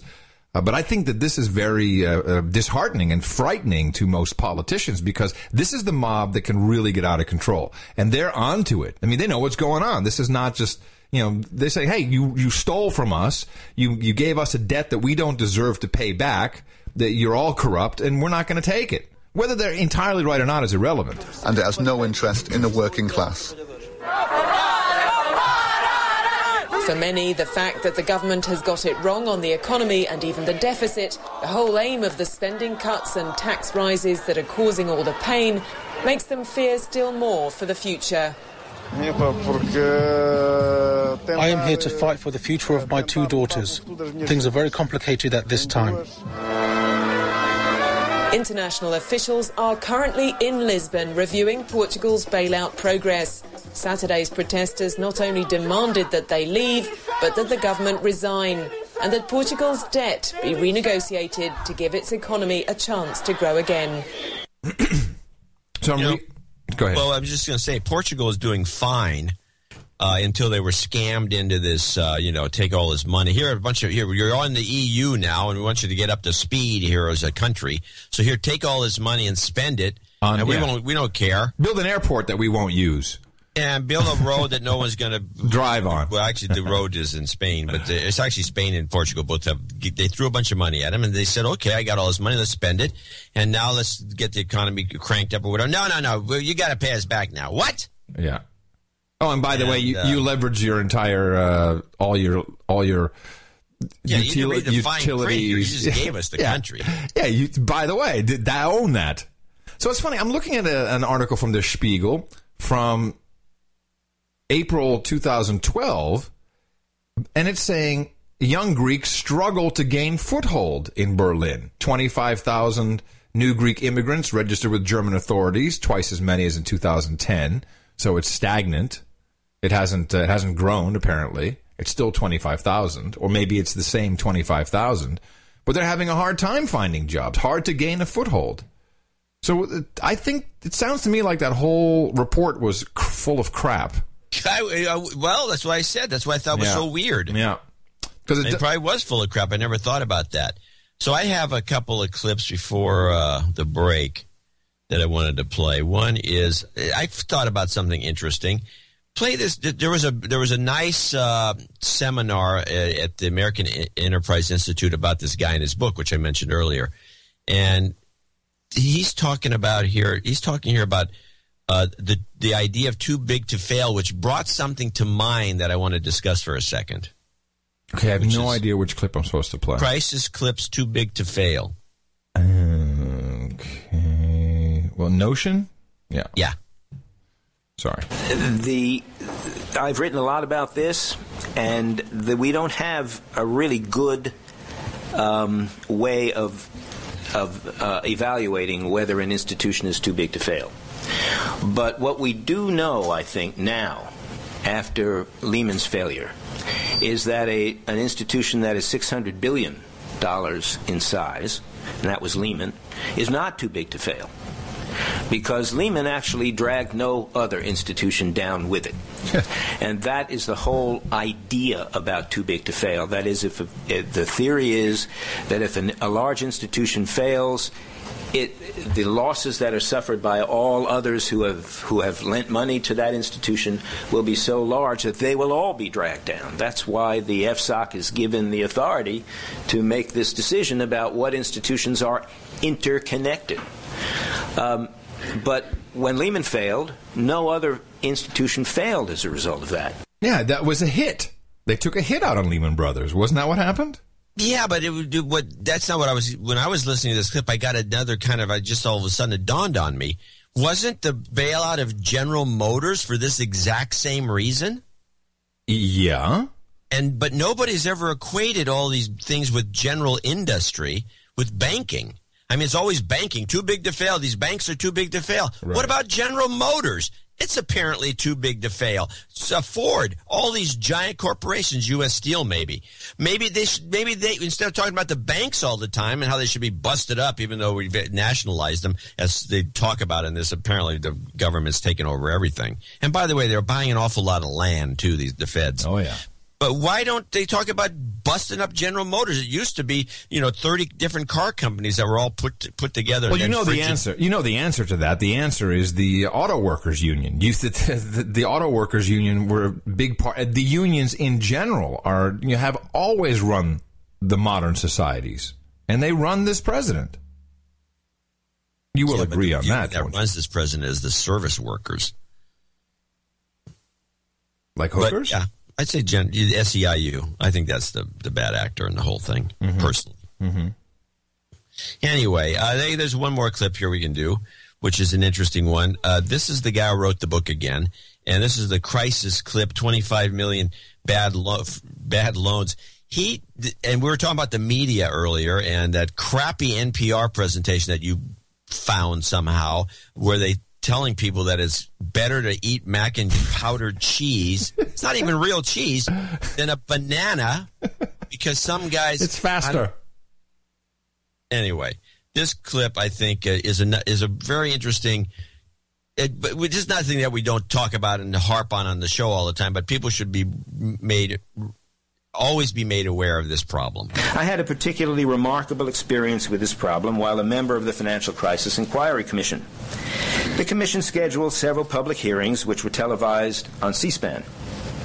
The media were almost always present as observers or were watching the proceedings on television.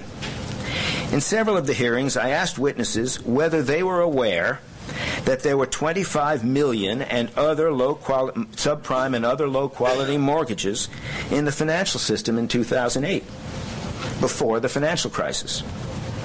That was the number I had at the time. Since then, Ed Pidno's work has shown that there were, in fact, 28 million such low-quality mortgages in 2008. All the witnesses who were asked this, and in all the cases they were people who should have known, said they had never heard of such a thing. The fact that 25 million subprime or other non-prime mortgages were in the financial system in 2008, again, almost half of all mortgages, was undoubtedly news. I might have been wrong, but it was news that I said it. It had never been reported before, and it is a shocking number. Yet I have never found a single reference to it in any major media report on the FCIC hearings where I made the statement.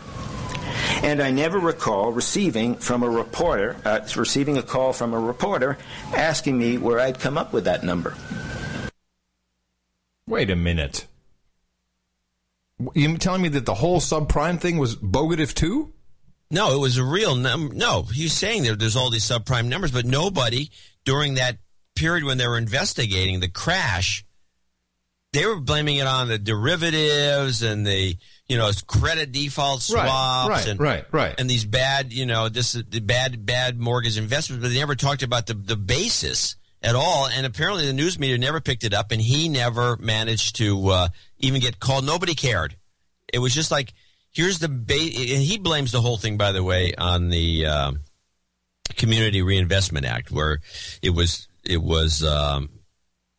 which I believe is put in by Clinton, that the banks, every bank has to provide proof that they're getting everybody a house, whether they can afford it or not, and then doing really lax clearance. In other words, when you filled out your mortgage application, you could lie on it and then get yourself a cheap, a house that supposedly will pay for itself because it's going to go up in value. Right. And when that stalled, then the whole thing collapsed because it was a house of cards.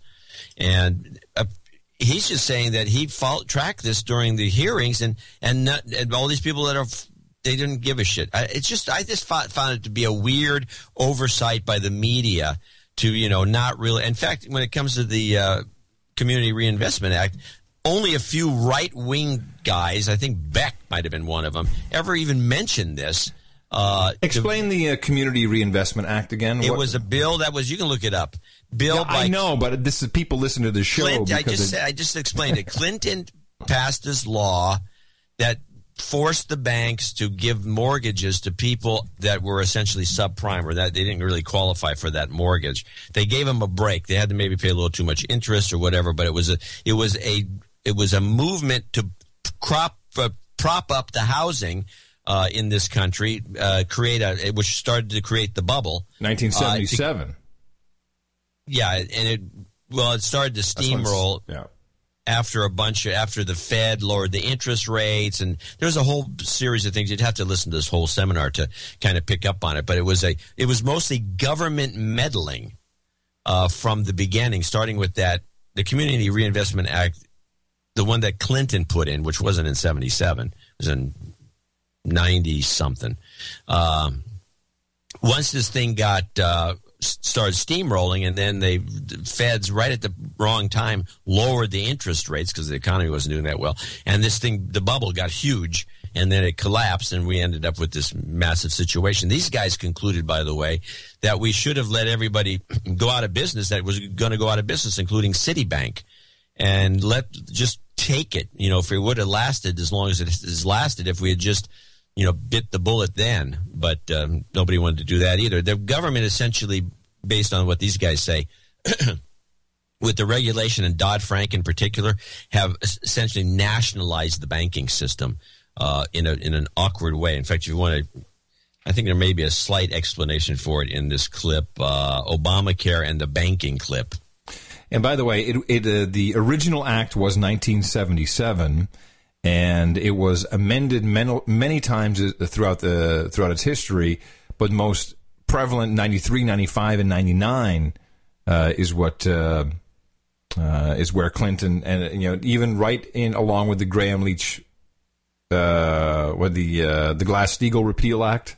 Right. All a part of that. And now, I don't see an Obamacare thing. What are you talking about? It's crisis clip, Obamacare and banking clip. Oh, yeah, okay. Sorry.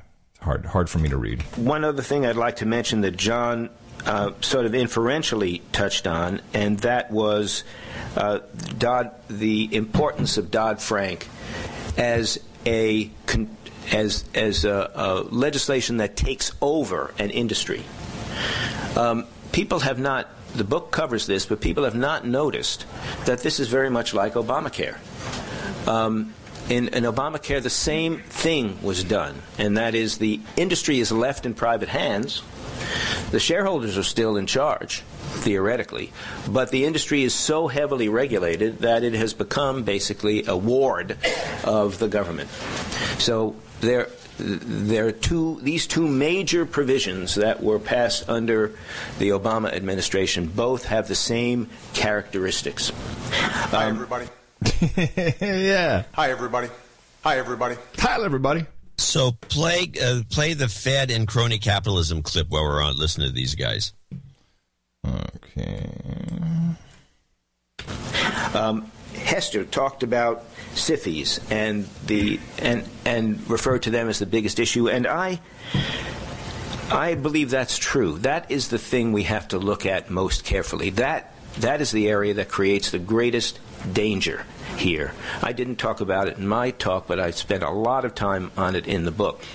As a foundation for crony capitalism, there is nothing better, nothing greater, nothing more dangerous than what has been done with the FSOC, the Financial Stability Oversight Council. It will now have the opportunity to declare that certain non-bank financial institutions are dangers to the financial system and have to be stringently regulated.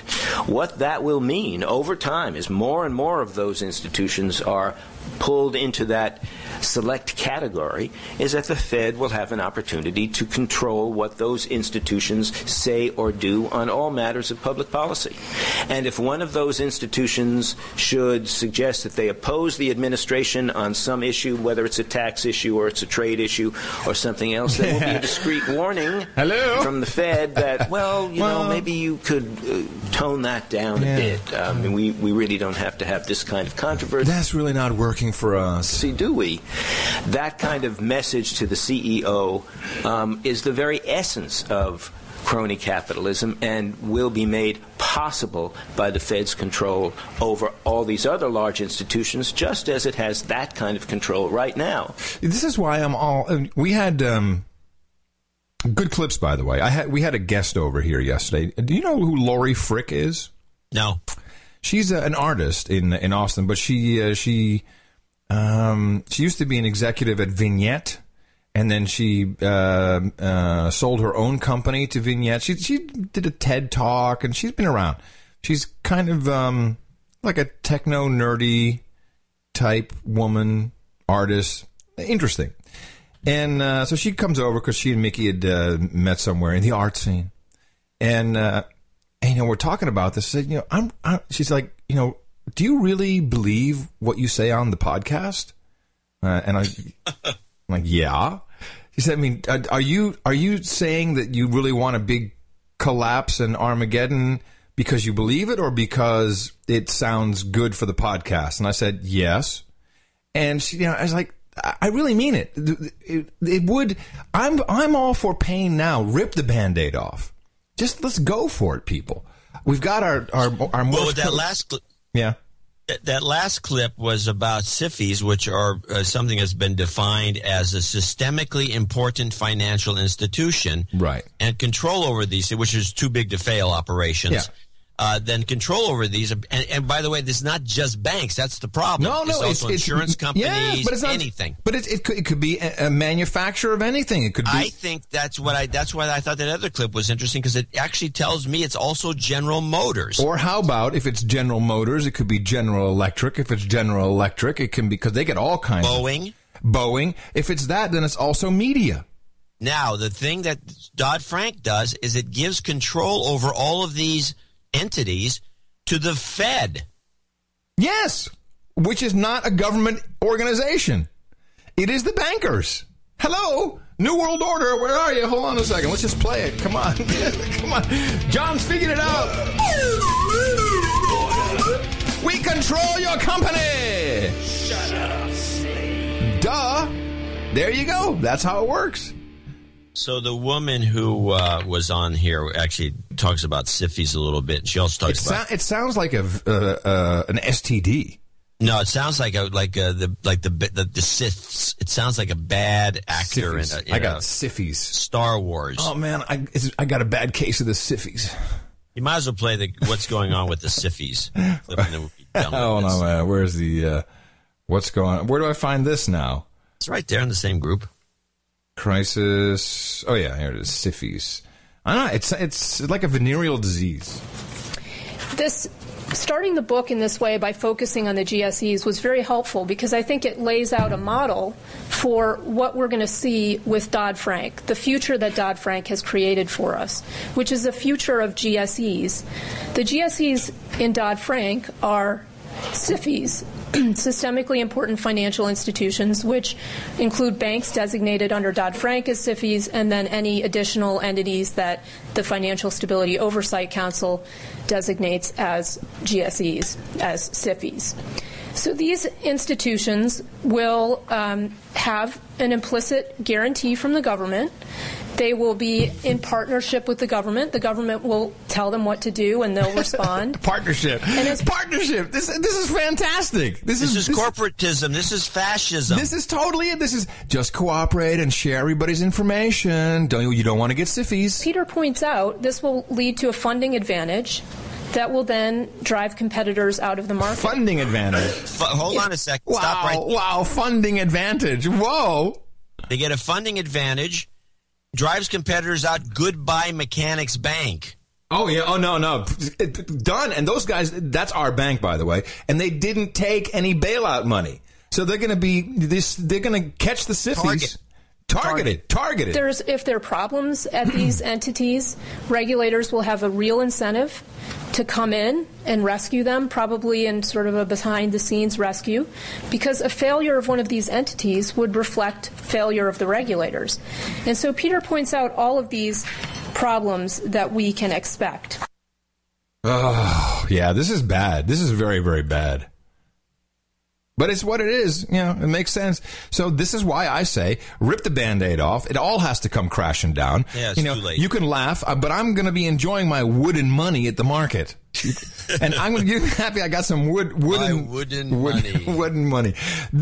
Since we're kind of talking about, Clinton and actually this act that goes way back to the 70s, where a lot of this started, it's time to revisit. I keep hearing it a lot in my alternative news circles. But it is time to reinvigorate on this show the term Mockingbird. Are you familiar with Operation Mockingbird? I was. Until what? They deprogrammed you? Until I forgot. Operation Mockingbird was the CIA media infiltration program where they hired agents. We've talked about that a lot. Yeah. Well, we haven't used the word Mockingbird, and I think it's time to reinstate it because Mockingbird is talking to us on a daily basis through the telescreen. And just to remind you, because all of this is declassified and, by now it's out in the open and you can Google around. I got some links in the show notes. You can find out exactly what it was. But the real evidence, which is nice, is from the Church Commission. That would be Frank Church, the Select Committee to Study Governmental Operations with Respect to Intelligence Activities, where he literally asked this in a congressional hearing, and you will hear the answer regarding the classic clip. Yeah, it's a classic. It is an evergreen. Do you have any people being paid by the CIA who are contributing to a major circulation American journal? We do have people who submit pieces to two American journals. Do you have any people paid by the CIA who are working for television networks? This, I think, gets into the kind of getting into the details, Mr. Chairman, that I'd like to get into in executive session. Yeah, we don't want the slaves to have it on tape. We don't want here's the way it goes. Do you have any people on the payroll of NBC, ABC, or CBS? You know, we better talk about that in some executive session. Yeah. Well, there's your answer. It's a classic clip. And we need to bring back the term Mockingbird, because Mockingbird is Anderson Pooper is Mockingbird, Aaron Burnett is Mockingbird, the drunk Sawyer is Mockingbird. They're all Mockingbird. And when you bring the SIFIs into it, there is so much control over all these corporations. Yeah, well, it's corporatism again, and that's a SIFI thing. And the other, which she uses, a GSE, she mentioned, which is a government-sponsored enterprise, which is essentially was GM Mae. For a while. Fannie Mae, Freddie Mac. Fannie Mae, Freddie Mac, all those things that, are supposedly private, but they're not. They're run by the government. They're essentially nationalizing the banks. Yes. They being the banks, administration with the Feds. No, the Fed is the banks, John. The Fed is the banks. They're nationalizing their own little business. That's the disgusting part. Well, that could be that the banks are running things, but whoa. Here's John. Well, it could be the banks are running things. Okay, the banks are running things. Hello? Yes. But who's running the banks? The Jews, of course. You know the answer to this. That's always the answer. No, I think it's more organic than that. Intelligence agencies. Yeah, well, so you're saying the intelligence agencies are running the banks? Well, it's a hard one to do because you don't see any connection.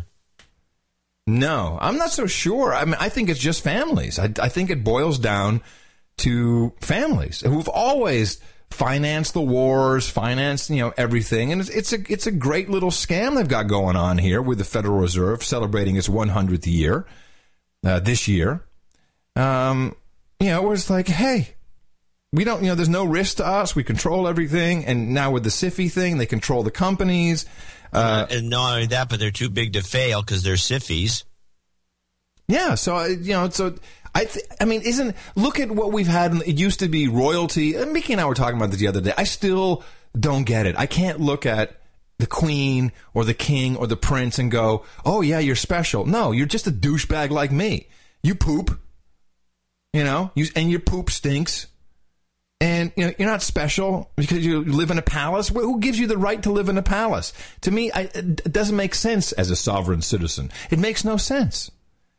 So the same thing goes for everything and everybody. And then obviously whoever has the money, whoever's got the wooden nickels, runs the show. And we don't even know officially who is a member of the Federal Reserve. Gee, I'd call that suspicious. Yeah, well, it would be nice to know. I know one thing. I know where our paycheck comes from. I'm going to show my support by donating to No Agenda. Imagine all the people who could do that. Oh, yeah, that'd be fab.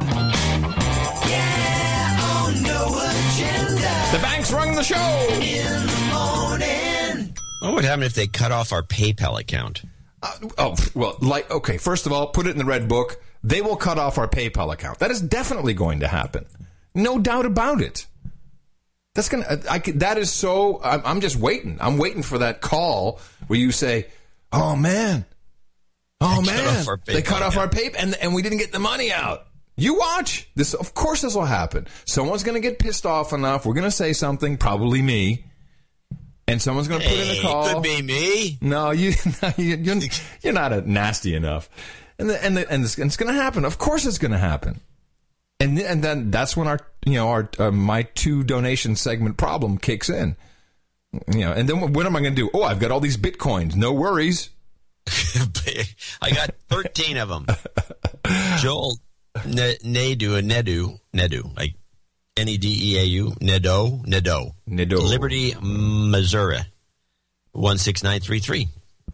Hey, Mr. Mac and Cheese, please send karma to my white boy bro, Chris, who lives in Salay City, Philippines. Please de-douche me with an LGY. You've been de-douched. Yay! You've got karma. Stuart Allen in Trumansburg, New York, 11142. And I think, I don't know, that may have been carried over from the last show. I'm not sure. Sounds familiar. Riley, and I don't have any notes. How does it even work? How does someone carry over from the last show? Well, it happens in a lot of different ways. The way the thing is downloaded and goes into, there's not a decent merge purge. And some of these are put in by hand because they came in as checks. Oh, okay. All right. That's all right. When they come in as checks, there's a pile of checks. You wanted to know. There's a pile of checks. Sorry, I asked. I could go on. Yeah, keep going. Because soon we're going to add the Bitcoin to this mess. Oh, yeah. I got the Bitcoin. I got to connect. We got 3 Bitcoins from Joe Blow. No, but it's not. We got 3 Bitcoins from last week. It's not even like that. I have to now look at these 256-bit number strings, and someone's going to say, here's my note that goes with this donation number. So I'm going to have to connect all that. It's not like an email. I'm stupid. But believe me, if you get 5 Bitcoins, it'll be a miracle. 5 Riley Hanneman in Seattle, Washington, $111.11. Looking for a Shadow Puppet Theater jingle and a Dance Monkey Dance. No, he didn't say, he just said dance monkey dance. That's all. He just wants me to dance like a monkey boy. Shadow Puppet Theater. I've danced for you. Dance? Are you dancing? I'm dancing. Soft shoe. Here I go. Chad Christian in Erie, Colorado, $100. Hey, Bad Chad. That's Bad Chad. That is our... Bad Chad? Is that Bad Chad? That's Bad Chad, who wrote about the karma he got when he found the toilet paper roll while he was mountain biking. Oh, that guy. He needs to... Funny. I wish he would Greatest write stories in history. He needs to write more. He's fantastic. Strong work. Keep it up. Brevity is the soul of wit. Cheers, Bad Chad. Yay. Anonymous in Houston, Texas, 100. I had to donate again after listening to your segment on pedophilia. That was your last podcast. A terrible evil needs to be exposed whenever it can. Please find some way to move this from a second half item to a full real news category. Even when pedophilia is exposed, it finds a way to quickly drop from the public attention. It is due to the fact of the depths of evil that one's minds have to sink to contemplate. It's not even sustainable. I think that of all the podcasts I'm aware of, I think we have done the most on this issue. Yeah. Second half or not. It was just, we'd be out of business. The amount of times we've talked about this, if we put it at the front of the show, people are like, oh, it's the Pedo Bear cast. You can't have that. Well, that's what we don't need, and that's why we actually, as much as we have talked about it, it's probably only maybe 4 or 5 shows or 6. Yeah. It doesn't come up that much because you know what happened with everyone.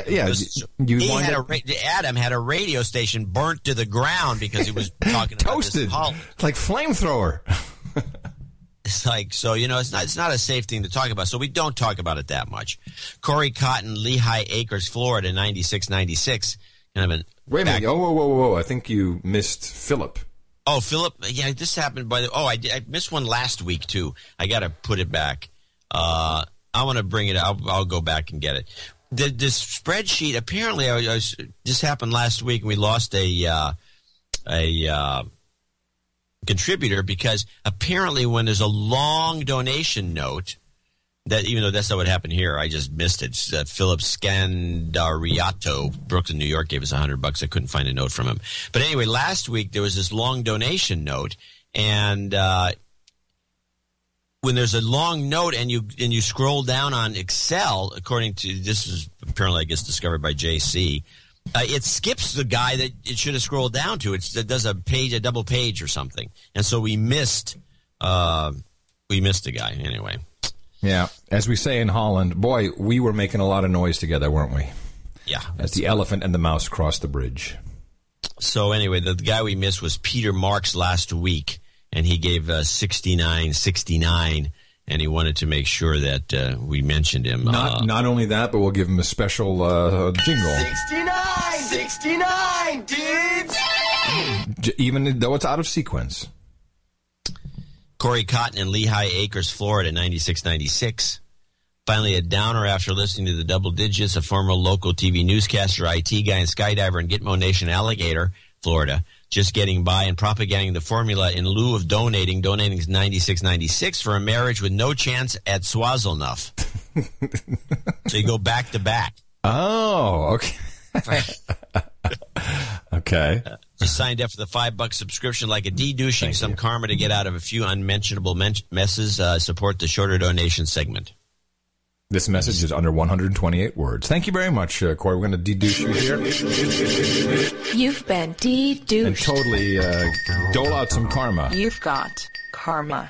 Hope those unmentionables get taken care of. Oh, by the way, I got a note from our No Agenda CD, Ramsey. Yeah. Remember that his dog died, the family was kicked out of the house, couldn't get a rent, no job, whatever. And I gave him karma. They signed the lease. Boom. Oh, nice. Boom. Yeah, nice. All right. Michael Hall in Pownell, Maine. Pownal. Dear Archimedes and Jeremiah, possible shape-shifting grays. Please accept my AMT payment.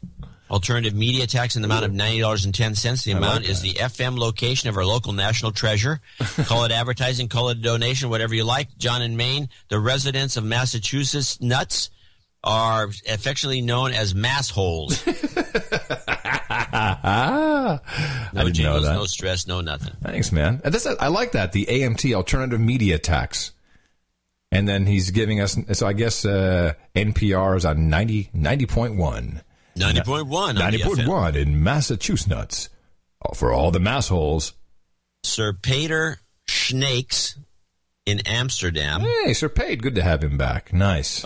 Here's some angelic karma for the best news reconstruction team, Alan and Jeffrey, putting the fun in dysfunctional media. Take a rain check for the karma. What? Did he say rain check? Rain check.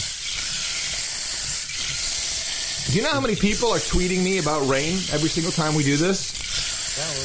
There we go. Yeah, it's fun. Yeah.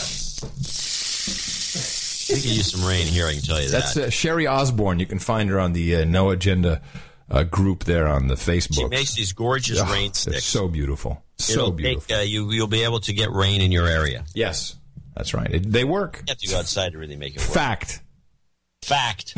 Fact. Anonymous, $75 needs job karma. Oh, well, all right, yeah. Don't we all? Here it comes. Good luck. You've got karma.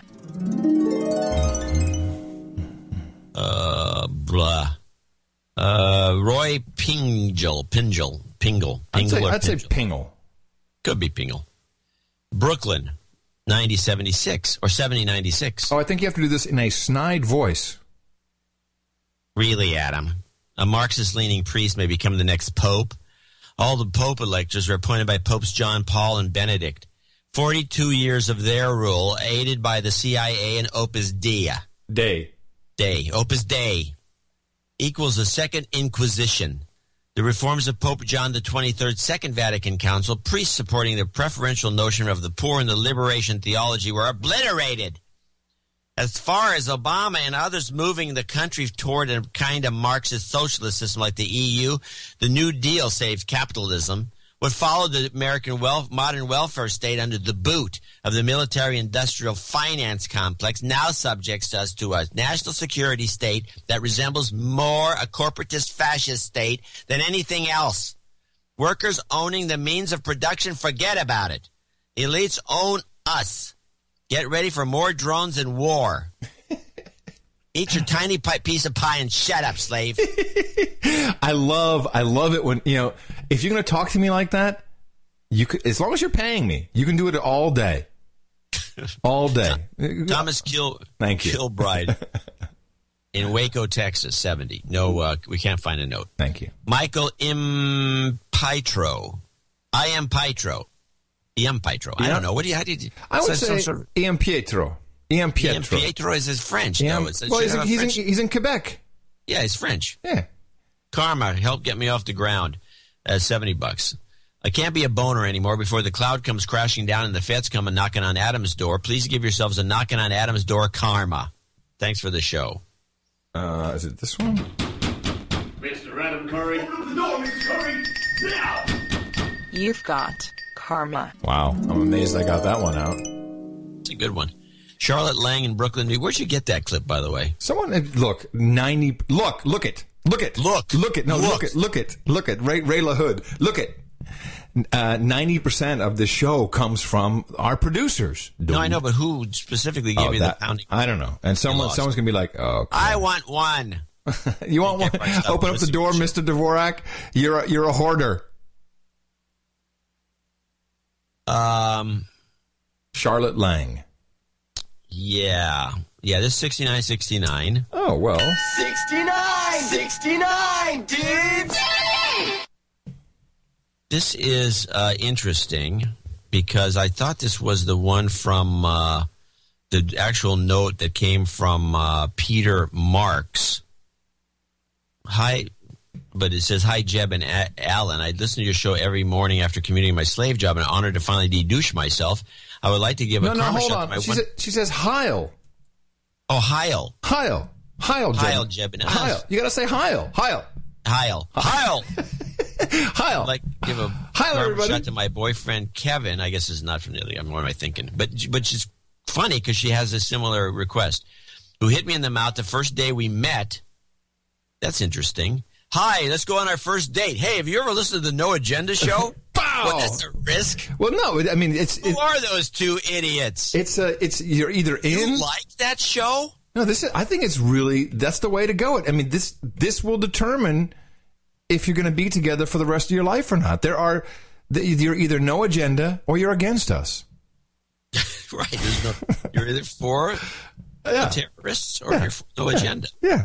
For us or against us. That's it. That's how it works. And if you're for, and you go on a date with someone who says, first of all, if they've heard of the show and they listen, I mean, you're done. It's like swazzling off all night long. Yeah, and she gave a 69.69 donation. I'm telling you. But but otherwise, if someone just hits, if you get hit in the mouth or if you hit someone in the mouth and they come back like, yeah, this is kind of cool. That's a keeper. That's a keeper. All right, so what does she want? What does she want? She probably is a keeper. Mm-hmm. What does she want? She wants a Bush send cash Brolf. With the de-douching. Thanks for always brightening her mornings. Oh, okay. Hold on a second. And karma and a de-douching. By the way, she got a new one for me. You're speeding up. What? Hello? She has a new one for us. Yeah, well, you're testing 1, 2, 3. Yeah, you're back. Yeah, you're back. Want to reconnect? Yeah, no, you're okay. Go. She has a new one for us. Brooklyn, New York. Brooklyn. You've been de-douched. We just need cash. I know a lot of people want to send blankets or water. Just send your cash. Dr. Fauci, thanks so much, as always, for joining us. Good to be here, bro. I don't know why that's so funny. I think I need to cut it down just to Brolf. Just good to be here, Brolf. I mean, so Peter Marks has a note that we missed last week, and I'll read it. I came across your fine show last year looking for some real election news, and I've been listening ever since. I wanted to donate for a while, True Value for Value form, but was strapped due to crippling alimony from a recent divorce. Finally paid off and can start giving you some well-deserved mac and cheese money. Please give a good to be there Brolf and a de-douching along with some relationship karma. Oh, that's interesting. Well, we just did the Brolf. I mean, I can't. I just dropped. I can't. De-douching. You've been de-douched. You've got karma. I need to put the Brolf in. I need to cut that thing down. That's why I haven't put it in the right spot. No, but it's funnier if it just good to be here, Brolf. You don't want him. I know, but you get the anticipation. I don't think it'd be as good as short. You think you hear Brolf, and then you say, this is going to be good, and you're all wound up for it. I think it's a timing thing. I think we do both of them, and we'll test it next show. Okay, hold on. Let me just grab it for a second, because of course this is hidden away. I'm doing. Oh, what? Oh. Meanwhile, yeah. Continue. James Briscoe from Bayshore, New York, came in with 69.69. Greeting comrades O'Brien and Sherrington. I don't want to let the streak die just yet. A shout out of karma for Smita, if you don't mind. No need to read on the air further. Okay. So he needs a karma. Karma for Smita. Here we go. Smita. You've got karma. What?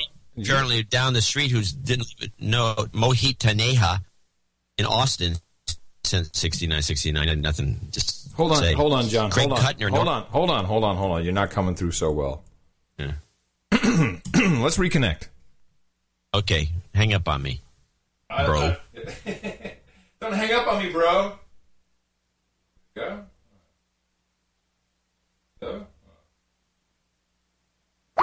There we go. Don't hang up on me, bro. Is that better? I doubt it. No, it's even worse. Why don't you call me? That'll reroute differently. Well, that's what I was going to do, but then you called me, like you're some kind of techno expert. It'll reroute differently. Reroute differently. You think we're going through an exchange? It'll reroute differently. Dr. Fauci, thanks so much, as always, for joining us. Good to be here, Brolf. No, I think it's better just good to be here, Brolf. Brolf. But we've all done that. We've all like, of course, had one of those really horrible moments where you're like, oh crap, I know I didn't call him Brolf, did I? Yeah, I know that's what's bad about it. All right, onward. I talked to some guy the other day and I used his wrong. Oh, really? What'd you do? Wrong first name. I felt like an idiot. Really? What was his name? You said Pete and he was like John or something really bad. No, his name is Gil and I called him Chill. Fuck, I can't remember what I called him. It was Jeff or something else. Anyway. But did you have a chance to correct? No, because that was a short realization. It took me. It was after I was hanging up. Hey, thanks, Jeff. Oh no! there goes that gig. Mm-hmm. Mohit Taneja, I mentioned in Austin, Texas, 6969. Craig Kuttner in Norwalk, Connecticut. Hi, Starsky and Hutch. I do think that the donation segment is a way for the NA community to relate to each other as ex-slaves with a common worldview. It could be I'm just a fanboy, but I do find myself buying John's recommended wine and salt. And I even passed my General Ham license when Adam got me fired up. Very good. Maybe you should do a No Agenda lifestyle magazine, which is, after all, how Hugh Hefner got started. Wow. 73 is just a two-to-the-head fiscal cliff LGY karma. Hey, that's a really good idea. I like that. No Agenda lifestyle? Yeah, lifestyle magazine. Totally. We should probably do an online magazine called No Agenda Lifestyle. Somebody get us the URL, and we can combine some of the ones we already have, or have them actually. Here. We've got a bunch of sites, like the movie site and the book site. Yeah. They can just become segments of the bigger site, and they could plug right into that, and they'll benefit from the accumulation of numbers of a combined site instead of a bunch of little sites. And you can put the stickers guy in there. Right. I can't get my LGY is broken. My LGY mojo is not happening. What is going on here, people? Hold on. He wants the what is it? It was complicated. Two-to-the-head fiscal cliff LGY karma. Okay. I personally don't want to be part of a movement to keep those. Oh, wrong one. Wow. There we go. Actually, that was pretty good. Yeah. I don't want to be part of a movement to keep them. I personally don't want to be part of a movement to keep those semi-automatics flying. That's a whole nother clip I have lined up for after. See, I'm getting ready for after the donation segment. Anonymous in Stafford, Virginia, 6969. Would love to hear a Dr. Kiki Science, two-to-the-head, LGY. Why do you do this? Also play a separate job karma. No. There's just no way. This is what I hate. I'm not doing it. Okay, well, you got to give him a karma. Now, I'll do a Dr. Kiki. But, it's like this is someone who has not heard, who is not caught up. Yes, probably true. Yeah. Shut up already. It's science. You've got karma. There you go. I love Paul Dr. Bella in Milton Keynes, Buckinghamshire. No jingles, no long message, just sending a little value for value, no agenda. If it keeps the children safe, I'm all for it. Black Knight Van, 6969. Let Adam read this, please. Go. People zuigt big time. Nadat zij mijn donatie stopte op jullie PayPal. Zuigt big time nadat zij mijn donatie stopte op jullie verzoek. Yeah, right. Hierbij volgt een goedmakertje. Meerdere volgen natuurlijk. Volgende Knighthood Day moet dus voor mijn schatje Audrey. Please give her a karma shot. Thanks, Black Knight George from Bouncing Hill. Kaatsheuvel. Okay. So PayPal canceled his donation without him knowing it. And he didn't know, obviously. Otherwise he would have known and wouldn't have known it. That he didn't know. And he says, I'm making up for it with this. With my Swaziland donation. I'm working on my next knighthood, which will be a damehood for my lovely Dame Audrey. Please give her a karma shot. Thank you very much, Black Knight George van der Horst. You've got karma. From the bouncing hills of Kaatsheuvel. Yeah. Thank you. Hey, Kaatsheuvel. The PayPal does this, and we have to be vigilant. Yeah. Scott Gurewitz in Akron, Ohio, 6969. Andrew Green in London. As you predicted, my regular PayPal dropped out after 3 months, so I've joined the Swaziland Club. A shot of general karma would be appreciated. Yes, thank you. Well, thank you for checking. That's really important. You've got karma. And, I have to do it, too, because That was Andrew Green. I have subscription donations to several sources online that I contribute back. And I have to check because they drop me too. I'm like, I feel good like I'm supporting some guy who I pick up a story from once in a while. Like $5 a month or whatever they ask for. And then turns out you haven't given anything. And I feel like a crap dude. I don't know why this problem exists to such an extreme on PayPal. I sent a nasty note into our PayPal executive, or guys that supposedly follow our account. And told them to look into it. I never heard back. They follow our account? Uh-huh. We have a couple of guys. Yeah, they're ready to pull the plug. It's like... hey, who's that calling? Yeah, a pistol of all people. Okay, sure, right, boom, right. We're done. Hit the button.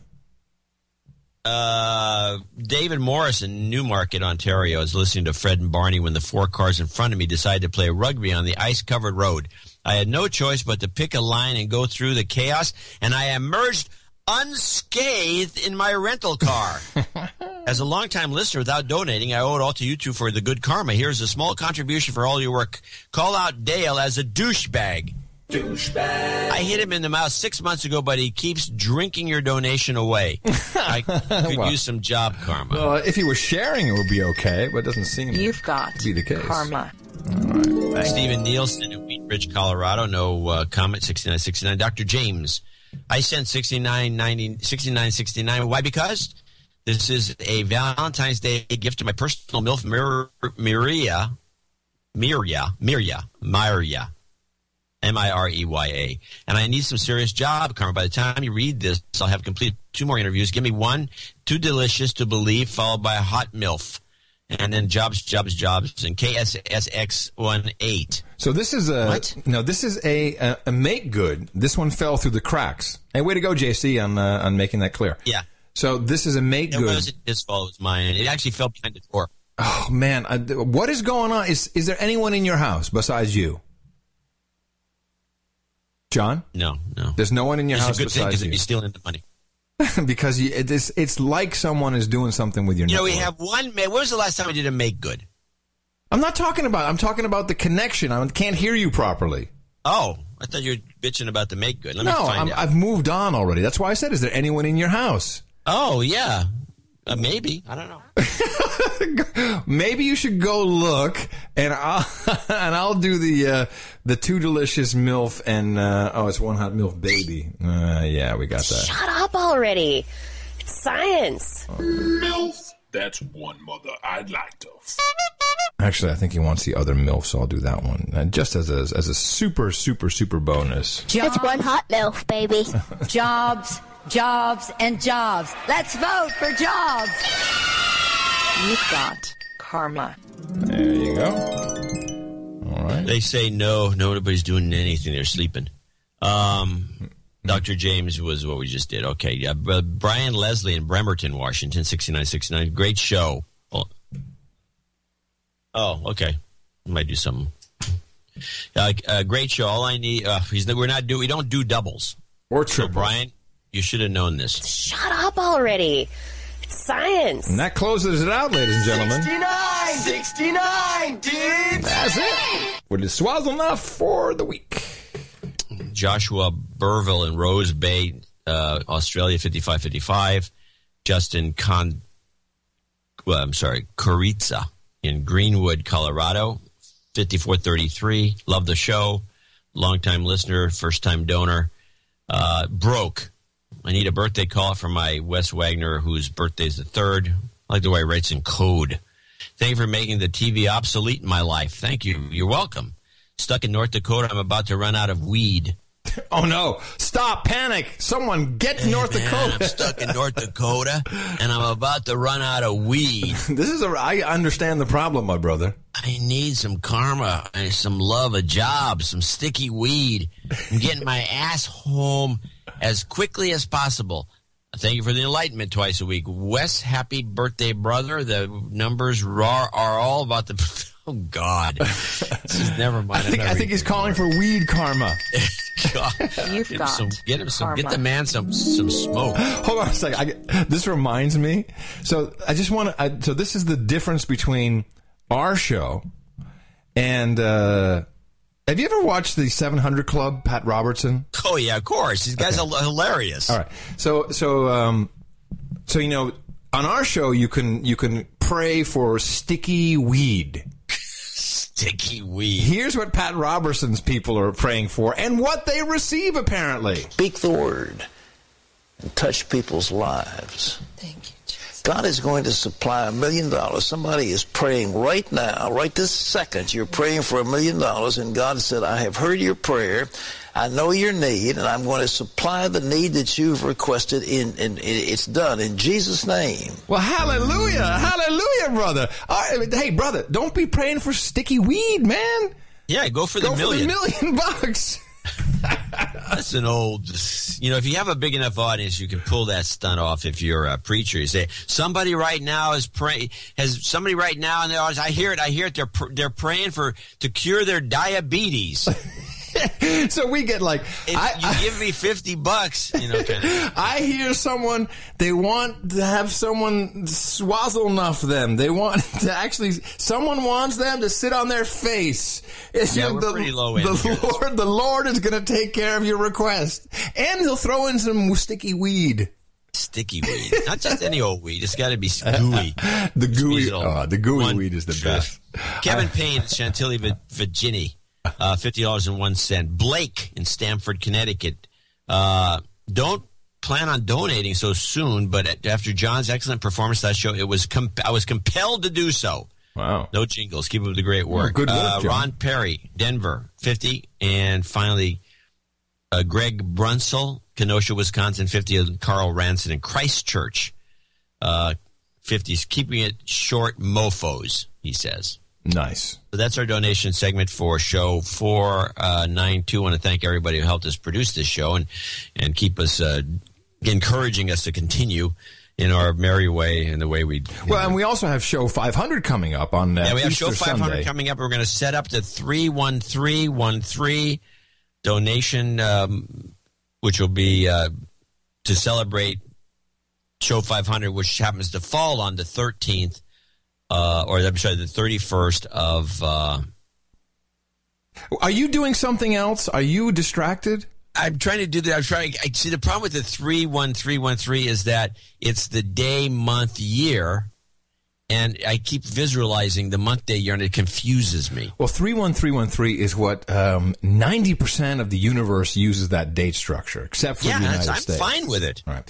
And but of course, it's also show 500, so you can make up your own numerology. We thought the threes was nice, but regardless, this is one of those. It's kind of like our time to shine when we need that extra boost to get us through the slower time, so we can just move on and just move forward, keep going forward, keep doing the work that we want to do, and keep watching C-SPAN and itching a lot. I get this itchy now when I watch C-SPAN. I start to itch. I'm sorry to hear that. Dvorak.org/NA. All we have to do is ask. We want the help. It's your birthday. That's the one this week. On No One So all we got is Justin Coriza, who says, happy birthday to Wes Wagner, celebrating today, and please, Lord, send him some sticky weed. We'll do our best. All right, and we have one knighting ceremony. So I've got my blade. I know that yours is stuck. That's so old.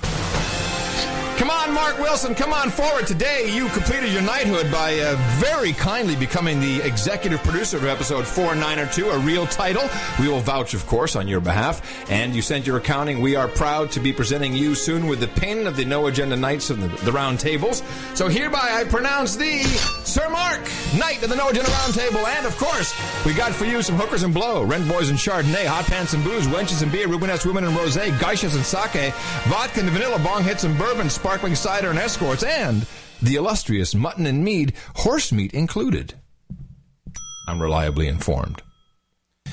So Dvorak.org/NA for the value for value model, which I will be talking about on Saturday, the 9th of March at South by Southwest at Dell Hall at 12:30. The title of my session, Value for Value, Just Getting By in New Media. Are you going to put some clips together? Yeah, I'm basically doing the whole cusp speech, just doing that again. No. But I'm going to start off, I'll customize. I'm trying to get on the road with this thing. I want someone to pay me to do this. I'll go to your company and then I'll just say, I'll be entertaining. We laugh for an hour and you pay me. Isn't that how that works? Isn't it just an item? Isn't it just an item on the checklist when they have like some gathering and we've got some great speakers? Yeah, well, doesn't work that way. Well, it's a cycle. It's a problem. It's like the economy's down, so it goes like this, and you'll be cheap. Let's say you're $5,000. Shit, for $5,000, I'll throw in a blowjob. Well, it might be necessary. Anyway, so let's say you're $5,000. So you go. In the meeting, it's a meeting going on at a company. Yeah, well, what are you going to do, Bill? With the we got to hold a fill in our big conference, the big database conference. We're going to have how many people are showing up? We're going to have 1,100 people, and it's going to be the sales conference. The sales people. The big conference. Well, who are we having for a keynoter? Well, I was thinking of getting this Curry guy, Adam Curry. Seems like a pretty good speaker. He's got a good reputation. Yeah, what does he cost? $5,000. Can we have Bill from accounting instead? He's actually a pretty good public speaker. He's a member of Toastmasters. He can do balloon animals. So, yeah, he's Toastmasters. He's pretty good. I've heard him speak. He's really funny. I'll ask then Curry Bill from accounting gives the speech, and that's that. You're done. You don't get your $5,000. Well, you're right. So I should probably just stay at home and just work harder and just do more media. You should try to go for it. Everyone's, when the cycle changes, the guys get money to throw away, then they start hiring, Clinton to speak. He's been in the Netherlands, I think 10 times in the past 3 months. Just giving speeches? Yeah, I think he's lowered his price or something, or maybe he's bundling. His high price was $250, right? $250,000. Yeah, I think he's bundling. So, because you don't have, because the he jet. May be doing $50,000 deals or $100,000. Yes, and then they pool for the jet because, the jet that's probably $60,000, $70,000 for the round trip. So he can it's one jet ticket and, the hotel and everything. And so, he's probably still picking up $300,000, maybe $500,000, but he's hanging out. He's hanging out. He's not going back. He's hanging out, drinking. He likes those Dutch girls. Pounding them hookers. So the clip I accidentally played, which I have lined up for you, I have it lined up specifically. This is Chris Matthews, who I do not watch, but this clip was pointed out to me not for the reason that I liked it, because he's going to say that if we don't get guns off the street, someone's going to shoot the president. That is his message. You're kidding. But then what I missed the first time when someone pointed this out to me is who is going to be doing the shooting. Because we are both suspects, you and I. We don't. What?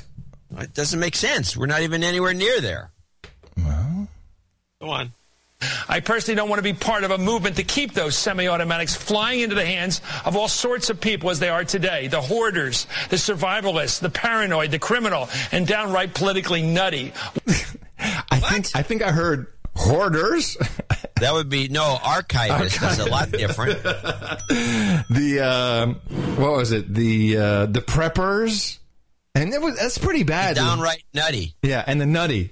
I personally don't want to be part of a movement to keep those semi-automatics flying into the hands of all sorts of people as they are today. The hoarders, the survivalists. The paranoid. The paranoid. I think I fall under paranoid. Criminal and downright politically nutty. Politically nutty. Yeah, anyone who disagrees with Chris. Yeah. Why? Because the next mass shooter could well emerge out of this pack. Check the shooters of John F. Kennedy and Jerry Ford, who got shot at twice.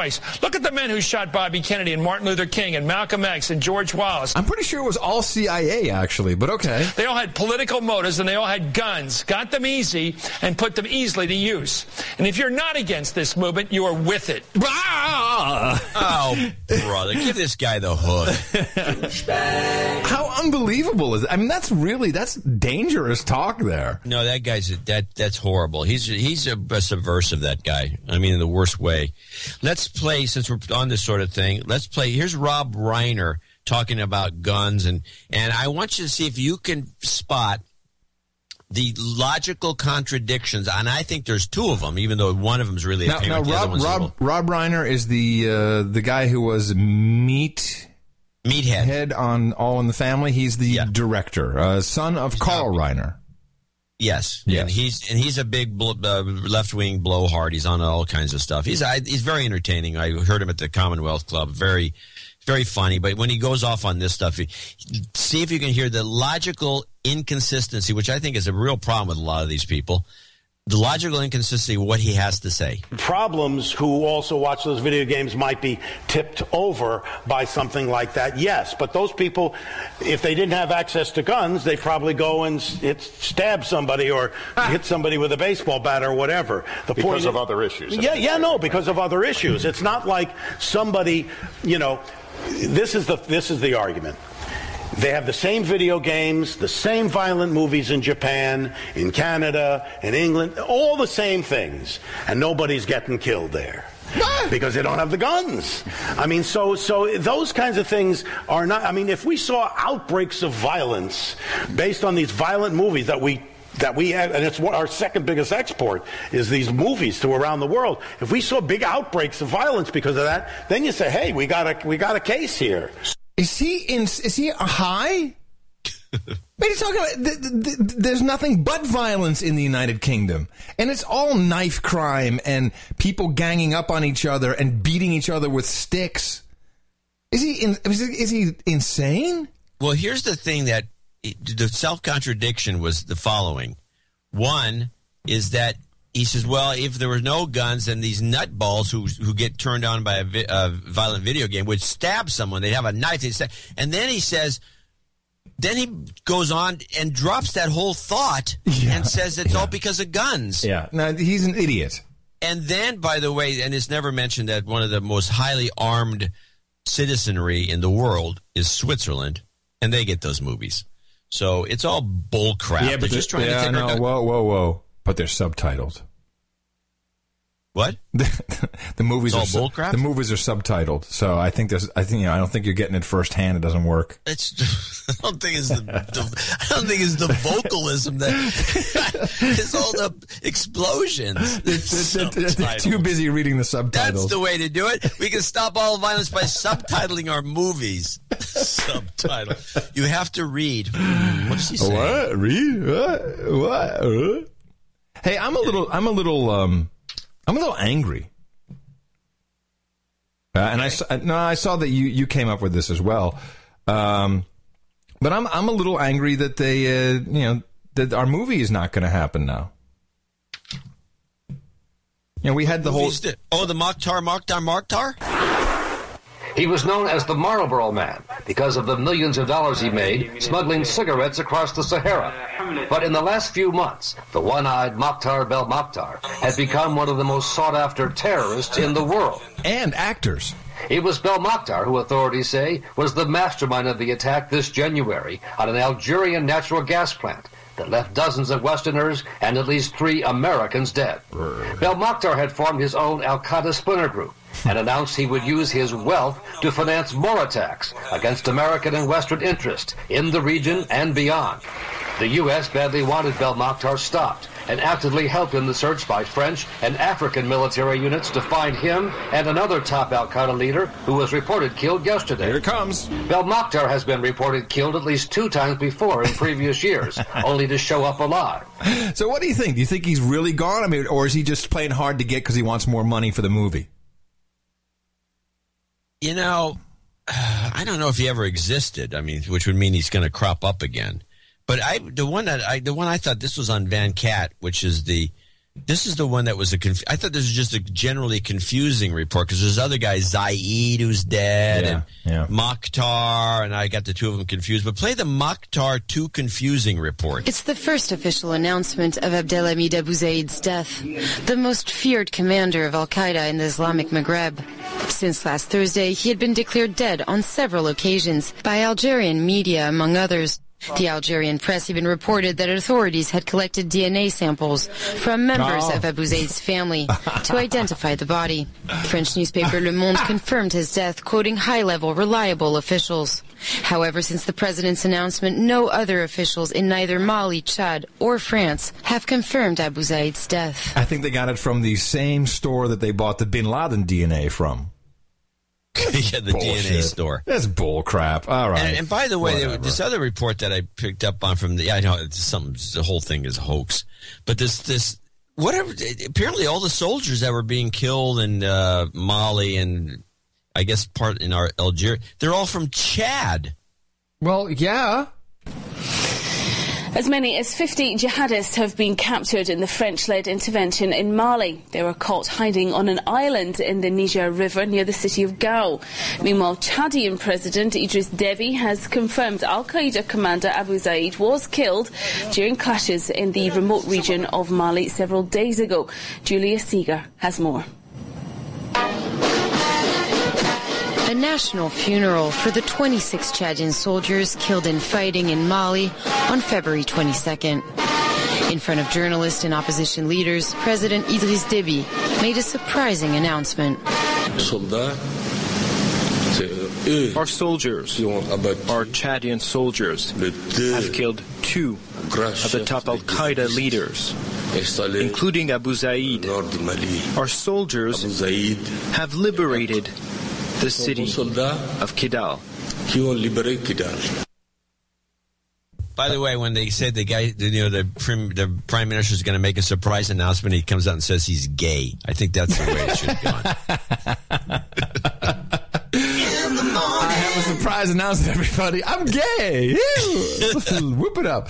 So I came across, sometimes you come across, things that just correlate for some crazy reason. You're like, oh, wow. What is going on here? So we have the general concept down of an economic hitman. And of course, we actually got a note from our economic hitman about what was it was 2 other countries. It was it Tanzania, I think he was talking about? And apparently Kenya, I guess, is one of them. Yeah. They're rousting, or they're getting sick of this Chinese. Yeah, very sick of the Chinese. Well, and so they're rousting him or something. It was actually a longer note, and it was just a lot of background information. Nothing that but that's okay. That's okay, because you have to understand the whole idea of the economic hitman is you get everything set up.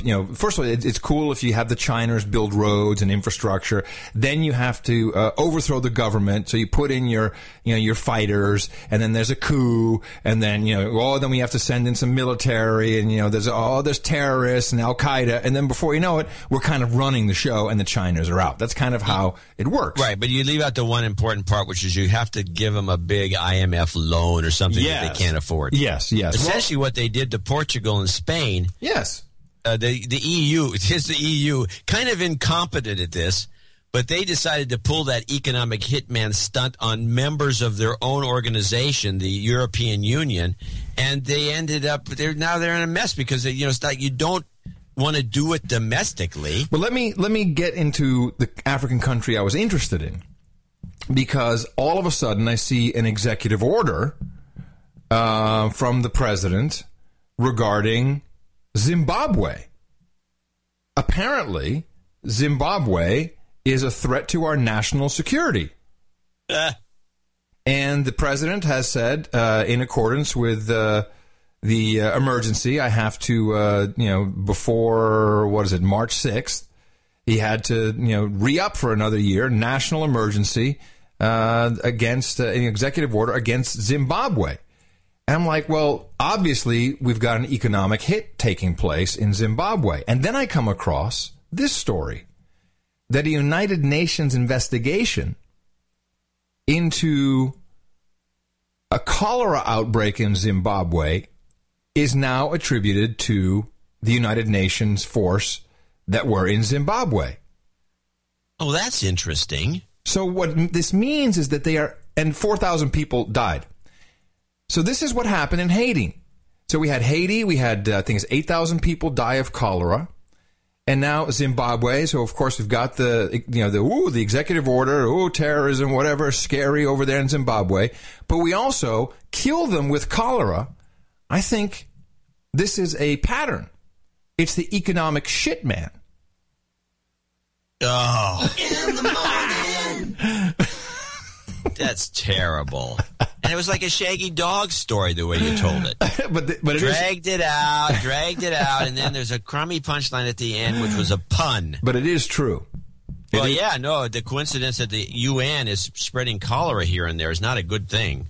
No. Bring him in and bring in the... Hey, you got the cholera division? Yeah, the cholera division. Okay, we'll bring him in. And they have these pants, they're just with a flap. They're like... It's like one guy. It's one guy. Cholera Larry. It's like, hey, take a shit over there, Cholera Larry. In that river. Right there. There you go. You see those people downstream washing their clothes? Yeah. There you go. That's the spot. It's like when we bring in the kicker for the field goal in football. He's a single digit number on his uniform. 3. Oh yeah. Anyway, a couple other things, just while we're staying on the crazy. I really do miss Hillary Clinton. I do have a clip of her replacement, and apparently they're on to us. And of course, your thesis was always that this new guy in Egypt is a stooge for us. Yes. If you listen to the report from the French outlets, you hear. I think this may be. This I think is pretty much French. You hear what's going on. That's not really being reported too much here. This is Kerry over there in Egypt. He says that the purpose of his visit is essentially to discuss regional and international issues. We have a wide spectrum of Egyptian leadership that is refusing to meet with him. The criticism is coming from liberal and secular leaders. They accuse Kerry and the United States of siding with the Muslim Brotherhood, and they accuse its leader, Mohamed Morsi, of essentially stepping into the same role as the ousted dictator, Hosni Mubarak. Now, it is true that the United States has maintained close ties with Morsi, but the criticism is that he is failing to implement reforms, and at the same time he is turning the country into a more religiously conservative ruling system. At least 2 opposition figures have refused invitations from Kerry to sit down and hold talks with him, and this follows this week a call by the United States for the main opposition grouping that is known as the National Salvation Front to reverse its decision to boycott parliamentary elections that are due to begin next month. Yesterday, Kerry was in Ankara telling the Turks that they need to improve their relationship with Israel. The Turkish Prime Minister recently made the comment that Zionism was a crime against humanity. And in response to this, Kerry said that the comments were objectionable. This comment could indeed frustrate. She talks like Morse code. Da da da da da da da da da da da da da da. Yeah, she's terrible. All right, so I need to talk about Kerry, but first I need to congratulate the chat room. Of course, it is the designated shitter, and he has a number 2 on his uniform. Oh, beautiful. Oh, man, I can't believe... Designated shitter. I can't believe we Bring him in, bottom of the 9th. All right. So, Kerry, who, by the way, signs his name as John F. Kerry.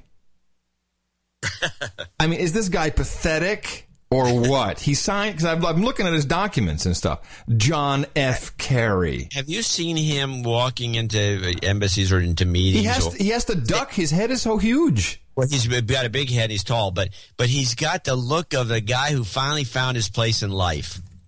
Oh, this is exactly where he wants to be. Oh, yeah. No, you're so right. He's glowing. Glowing. He loves this. He has a massive hard-on every single day. He can't believe his luck. He killed Heinz's husband.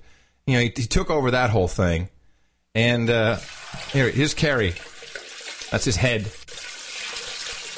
filled with water. So he also went to Rome. He went to Rome to talk with the what do you call it? The Pope. Not the Pope. The Syrian Opposition Council. And the Free Syrian Army. Why? Because, well, first of all, that is interesting to note that now the Iraqis are lobbing bombs and missiles into Syria. So the Iraqi army is fighting the Syrians now.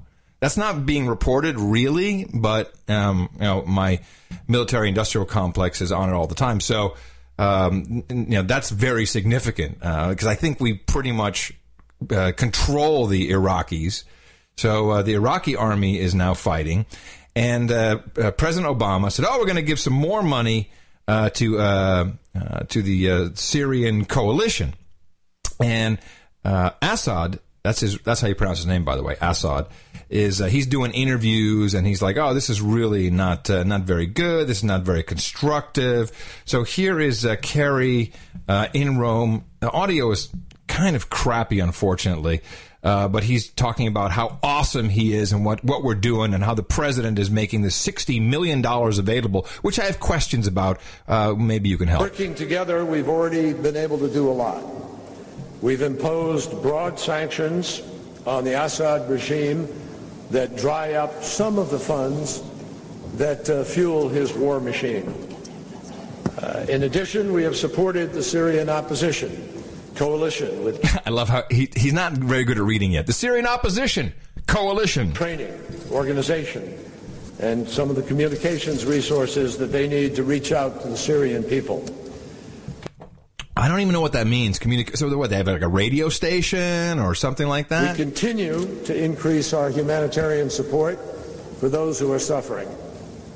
But today, President Obama has encouraged all of us to embrace the notion that we need to do more.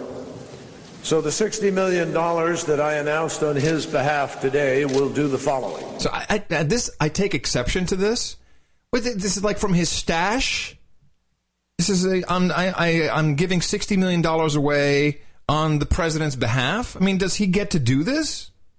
This is not. I have no idea what the structure is of this operation and whether or not he was given a blank check or something. What do you have to do? We're gonna get to that because there is at least one reporter who's not American who asked these questions. As you know from your many years in the United States Senate and from your many years traveling the globe, the kind of multifaceted program in the tens of millions of dollars that you've announced here today will take many months before it is fully operational, and longer still before its impacts are discernible on the ground.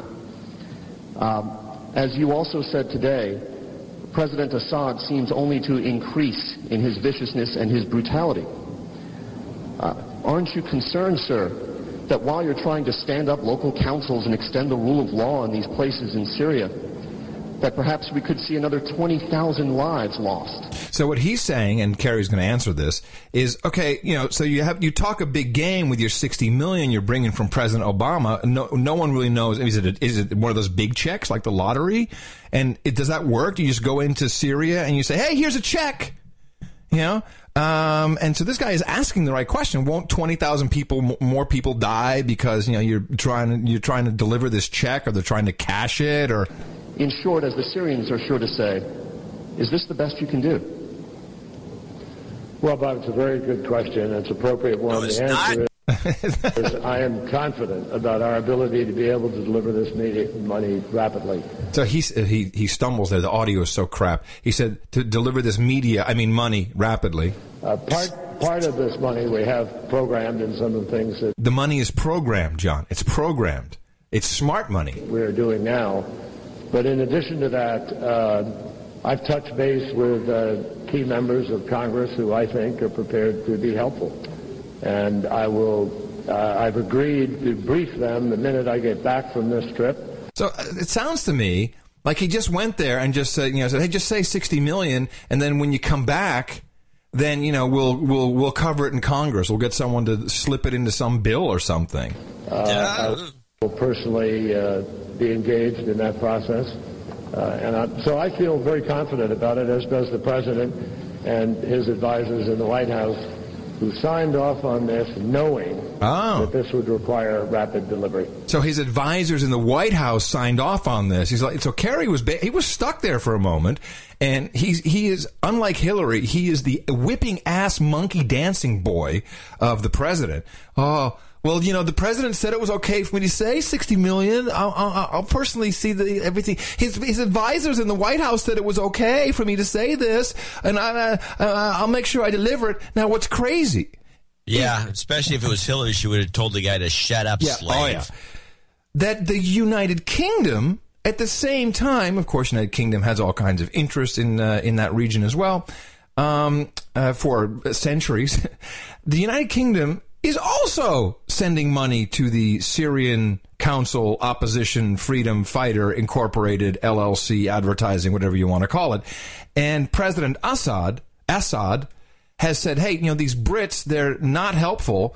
They're a bunch of a-holes. And so William Hague, he's the foreign minister for the UK. Yeah, Baldy. He's feeling really cocky. Well, this is a man presiding over this slaughter. Slaughter. And the message to him is, we, Britain, are the people sending food and shelter and blankets. He's sending blankets. Doesn't he kind of, in some alternate universe, isn't he actually a bald Julian Assange? Yeah. The way he talks. Yeah, in another universe. So the Brits are sending the blankets. I'm sorry, Hague. The Americans, we got that covered with our big check. Your blankets. To help people driven from their homes and families in his name. We are the people sending medical supplies to try to look after people injured and abused by the soldiers working for this man, President Assad. And Lakhdar Brahimi, the UN envoy, who's a softly spoken diplomat, said this week that Assad thinks and is told by his inner circle that all of this is an international conspiracy, not the actual rebellion and revolt of his own people. So I think this will go down as one of the most delusional interviews that any national leader has given in modern times. So let me just take the opposite, and let me say that it is an international conspiracy. And I think that the journalists who are publicizing this total crap from this Hague character should now go and interview Brad Pitt and Angelina Jolie, who had lunch with the Assads, drove around with them, and were a part of their charities. They should go interview Anna Wintour of Vogue, who did a huge issue all about the First Lady of Syria. And how come all of a sudden now they're so evil how come they could do this whole profile of her and not notice it? And please, Angelina and Brad, step forward and say that you knew it. You knew the minute you were there that he was an evil man. He was killing his own people. Where is that interview? Well, that's funny you'd ask. You have it? I wish. I do. I have it right here behind the tree. But Marshall McLuhan. And then I'm just going to wind up with this. I'm angry for you. I'm really angry for you. You are my friend. You're angry for me. For you, yes. On your behalf. I'm angry, angry, angry. I cannot believe. I just couldn't believe it. I mean, if anyone deserved to go, it was you. Oh, yeah, I am too. Trumpets blaring. Dennis Rodman was bigger news in North Korea than its recent nuclear test. Our dear Kim Jong-un and his wife, Gusht the announcer, watched the basketball match with Rodman. And it wasn't just basketball. There was a tour of a dolphin aquarium, ice rink, and last night a private dinner with Kim that apparently involved more than eating. A producer from Rodman's sponsor, Vice Magazine, tweeting, "So Kim Jong-un just got the Vice crew wasted. No, really, that happened." This pisses me off. You wanted to drink that wine collection when his dad was still alive, and we talked about it. I mentioned it to Uncle Don. We tried to get messages out that it's a Cabernet collection, correct? Bordeaux. And so now Dennis Rodman and the Vice crew gets to drink that? I don't know that they were drinking. I think they were smoking dope. Oh, okay. Well, then I'm angry. It's legal in North Korea. Marijuana is legalized in North Korea. It's hilarious. So this, of course, came up. Now, everyone's laughing. Oh, this is so funny. I think it's brilliant. And I believe, if we look at the entertainment industrial complex, which we're very familiar with, Angelina Jolie, Brad Pitt, they were all for Syria. Oh, now they're against Syria. Now, sending Clooney. We need to go fix something. Oh, we got to go kill the Haitians. Bring in the designated shitter. Have Clooney do the prep. So all the actors all over the place. Kim Jong-un is like, okay, I can't afford the curry. It's a little too expensive. We'll go second rate. Where's that tattooed guy? You bring him over.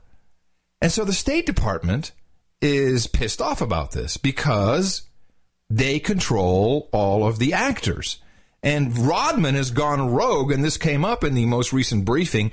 Of course, unfortunately, Victoria wasn't there. She's with the Waterhead traveling around Europe.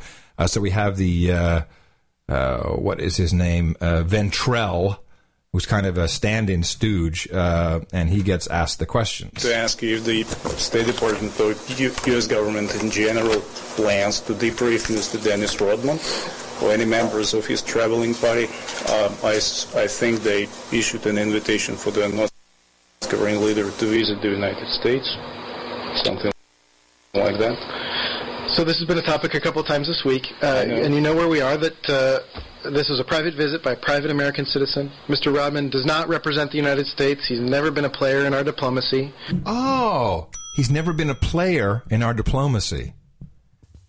And he says this twice, by the way, because all the rest are players. They're all players. They're all players. They play in their little play and their act in the little spiel. And you know where we are in general in terms of we don't have ill will toward the North Korean people. Now listen, he's going to tell us why you should not visit North Korea. Changes of sports are something we do with certain countries where maybe we don't have a good relationship. But, this is coming at a time where we've got significant activity at the UN to work for a strong, credible response after this nuclear test. Clearly, you've got the regime spending money to wine and dine foreign visitors. Doesn't our president wine and dine foreign visitors? While everyone is eating mac and cheese? They should be feeding their own people. You should be feeding your own people? So this isn't really a time for business as usual with the DPRK. We're up at the UN seeking some, significant reaction. You've got the North Koreans focused on sort of entertainment and feeding foreigners instead of their own people. Yeah, like we don't do that. And a couple of vice producers? Like we don't do that. I mean, we roll it, man. We've got our first lady handing out the best movie Oscar, and this guy has the gall to say North Korea is bad because they got a second-rate basketball has-been the actor, player, Carmen Electra smelling guy to do some weed.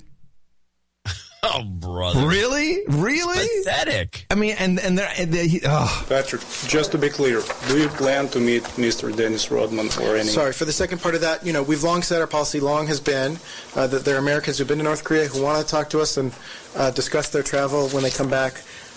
We take their call. We're willing to listen to them, but we haven't been in touch with this traveling party at any point along in the process. They haven't been in touch with us, and so we don't have any plans in that regard, but... I mean, what is that? It's like, and we're not interested. The guy, I'd like to know. Like, no. If they want to call us, it's okay. We'll listen to him. I mean, this is hubris of the highest level. You can't, on one hand, talk about the evil empire and like, oh, he's so frightening, Kim Jong-un, oh, he's going to kill everybody with his nuclear bomb. But, Dennis Rodman was basically hanging out, banging the hookers, smoking the weed. We're not interested in knowing? Oh, come on. That's farcical. Farcical. I love that word. So anyway, I'm disappointed for you. And I think if Vice can go there, can't we? Yeah, Vice had a whole special, and we can go there through the back door. You go to China first, and they have the whole route. We could do it. Hello, I want the horns and everything that Rodman got. I want the best podcast in the universe to go Vice on the road. Had been there a couple times, and they, I guess, had they could grease the wheels. I think we can still manage it. Because all I want is for you to be tasting the Bordeaux. I'd love to hang out with Kim Jong-un, smoke some of that sticky weed. Don't you think? I think it'd be fantastic. So there was I'm angry for you, my friend. I appreciate that. I'm not too pleased myself. So just the last thing I have is Feinstein did her gun control meetings on the Hill. 3 hours. It was long. It was the only thing that was good was the end where she forgot to call. She forgot that her setup man was sitting there patiently waiting, Blumenthal from Connecticut, and she's going to close, and she's just damn near says, and thank you for being here. This meeting is closed, and she almost did it, but then she realized that she had screwed up because the whole Dog and Pony show was just about to begin. But here, have her play the Forgets Blumenthal clip. For your service to our country. If I could have just... We're going to...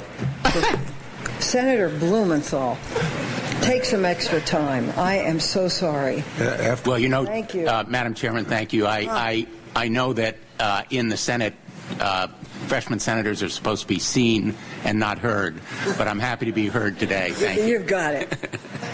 I want to begin by thanking you, Madam Chairman, for... Okay, you can kill it. Because for the next 5 minutes... What? For the next 5 minutes, all he does is kiss her ass. Oh, yeah. No. But then the most, I think, shameful display I've ever seen in a congressional hearing follows, and with also an interesting comment he makes with the clip CT Senator. Okay, it's not loading for some reason. Hold on. And there it is. And the simple, blunt fact is that this issue was thought to be politically untouchable 2 months ago. We would not be here today without the horrific Newtown tragedy. So I want to begin by asking my fellow citizens of Connecticut, most particularly the members of the Newtown community, Sandy Hook Promise, the Newtown Action Alliance, as well as the families who had victims, to please stand so that we can thank you publicly for your courage and your strength in this extraordinary, historic moment. Thank you. Let's give him a round of applause. What? Wow. First of all, he admits that the whole gun control thing stems from the event. Yeah, it wouldn't have happened at all. Yeah, wouldn't have happened at all. No chance. But luckily for this, and here's our the people that made it possible. It's like I'm surprised they didn't bow like they would on the stage. All you needed to say is, as always, for joining us. Good to be here, Brolf. That's all you got to say. That's all you need. Just throw out a Brolf. All right. So in final closing, what? Well, we forgot to do. I didn't forget anything. It's a short report, but I got to do my New York Times report. How funny is that? I told you if you tried to remind me of it that we'd forget. Yes, I made the mistake. John's gonna hum the Sunday Times. Okay. All right, this is my report for this week. All right, last week's Sunday New York Times weighed 1 pound, 11.6 ounces. Today's Sunday Times, when you remove the local insert, weighed 1 pound, 7.6 ounces. That is my report for this Sunday. Wait a minute. So you're telling me it is exactly the same weight? No, you weren't listening. No, I wasn't listening at all. The first one, last week's was 1 pound, 11 ounces and 0.6. This week is 1 pound, 7.6. It's 4 ounces lighter. John's gonna hum the Sunday Times. Yes. I wanted to say that I had read the entire Bradley Manning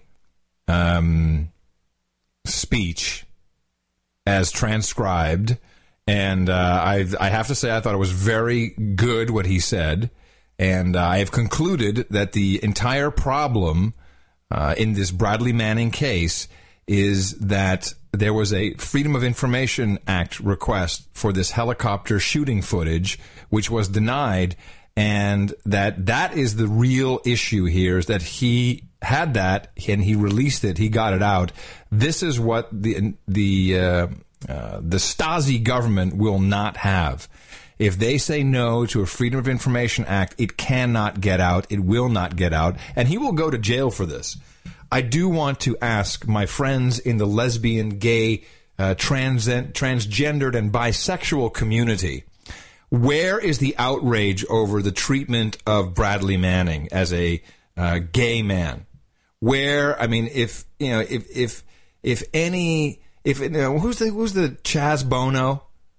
If Chaz Bono falls on Dancing with the Stars and breaks a nail, the whole lesbian, gay, transgendered, bisexual community is up in arms and outrage. This guy was treated so poorly, yet there's not a single fag or dyke who was on his side. And I'm very disappointed, really disappointed by it. And I want you to think about it. And there you have it. Another No Agenda show. Don't say it. Don't you dare say in the can. I wasn't going to say in the can. Because I'll have to unleash That's where the designated shitter should be. The designated shitter. I'm going to unleash him on you. Are you doing that show today? Yes, I am. Oh, good. I'll watch. Good. That's always fun to watch. Make sure you plug the show. I always plug the show. I know. Make sure you plug it again. Well, tell Leo I said hey. I always tell Leo you said hey. And I always say, why don't you put him on the show? He's good. The guy's a natural. He should be in broadcasting. And Leo says, no, he doesn't believe in science. Can't have him on. All right, everybody. I would like you to remember that is Dvorak.org/NA. That is the address where you can go and support this program.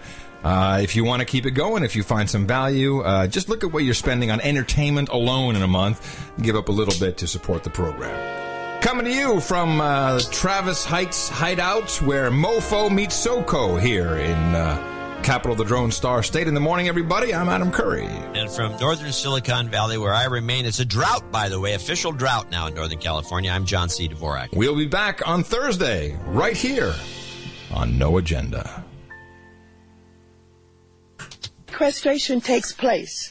That's going to be a great setback. We don't need to be having something like sequestration that's going to cause these job losses, over 170 million jobs. The best podcast in the universe. Dvorak.org/NA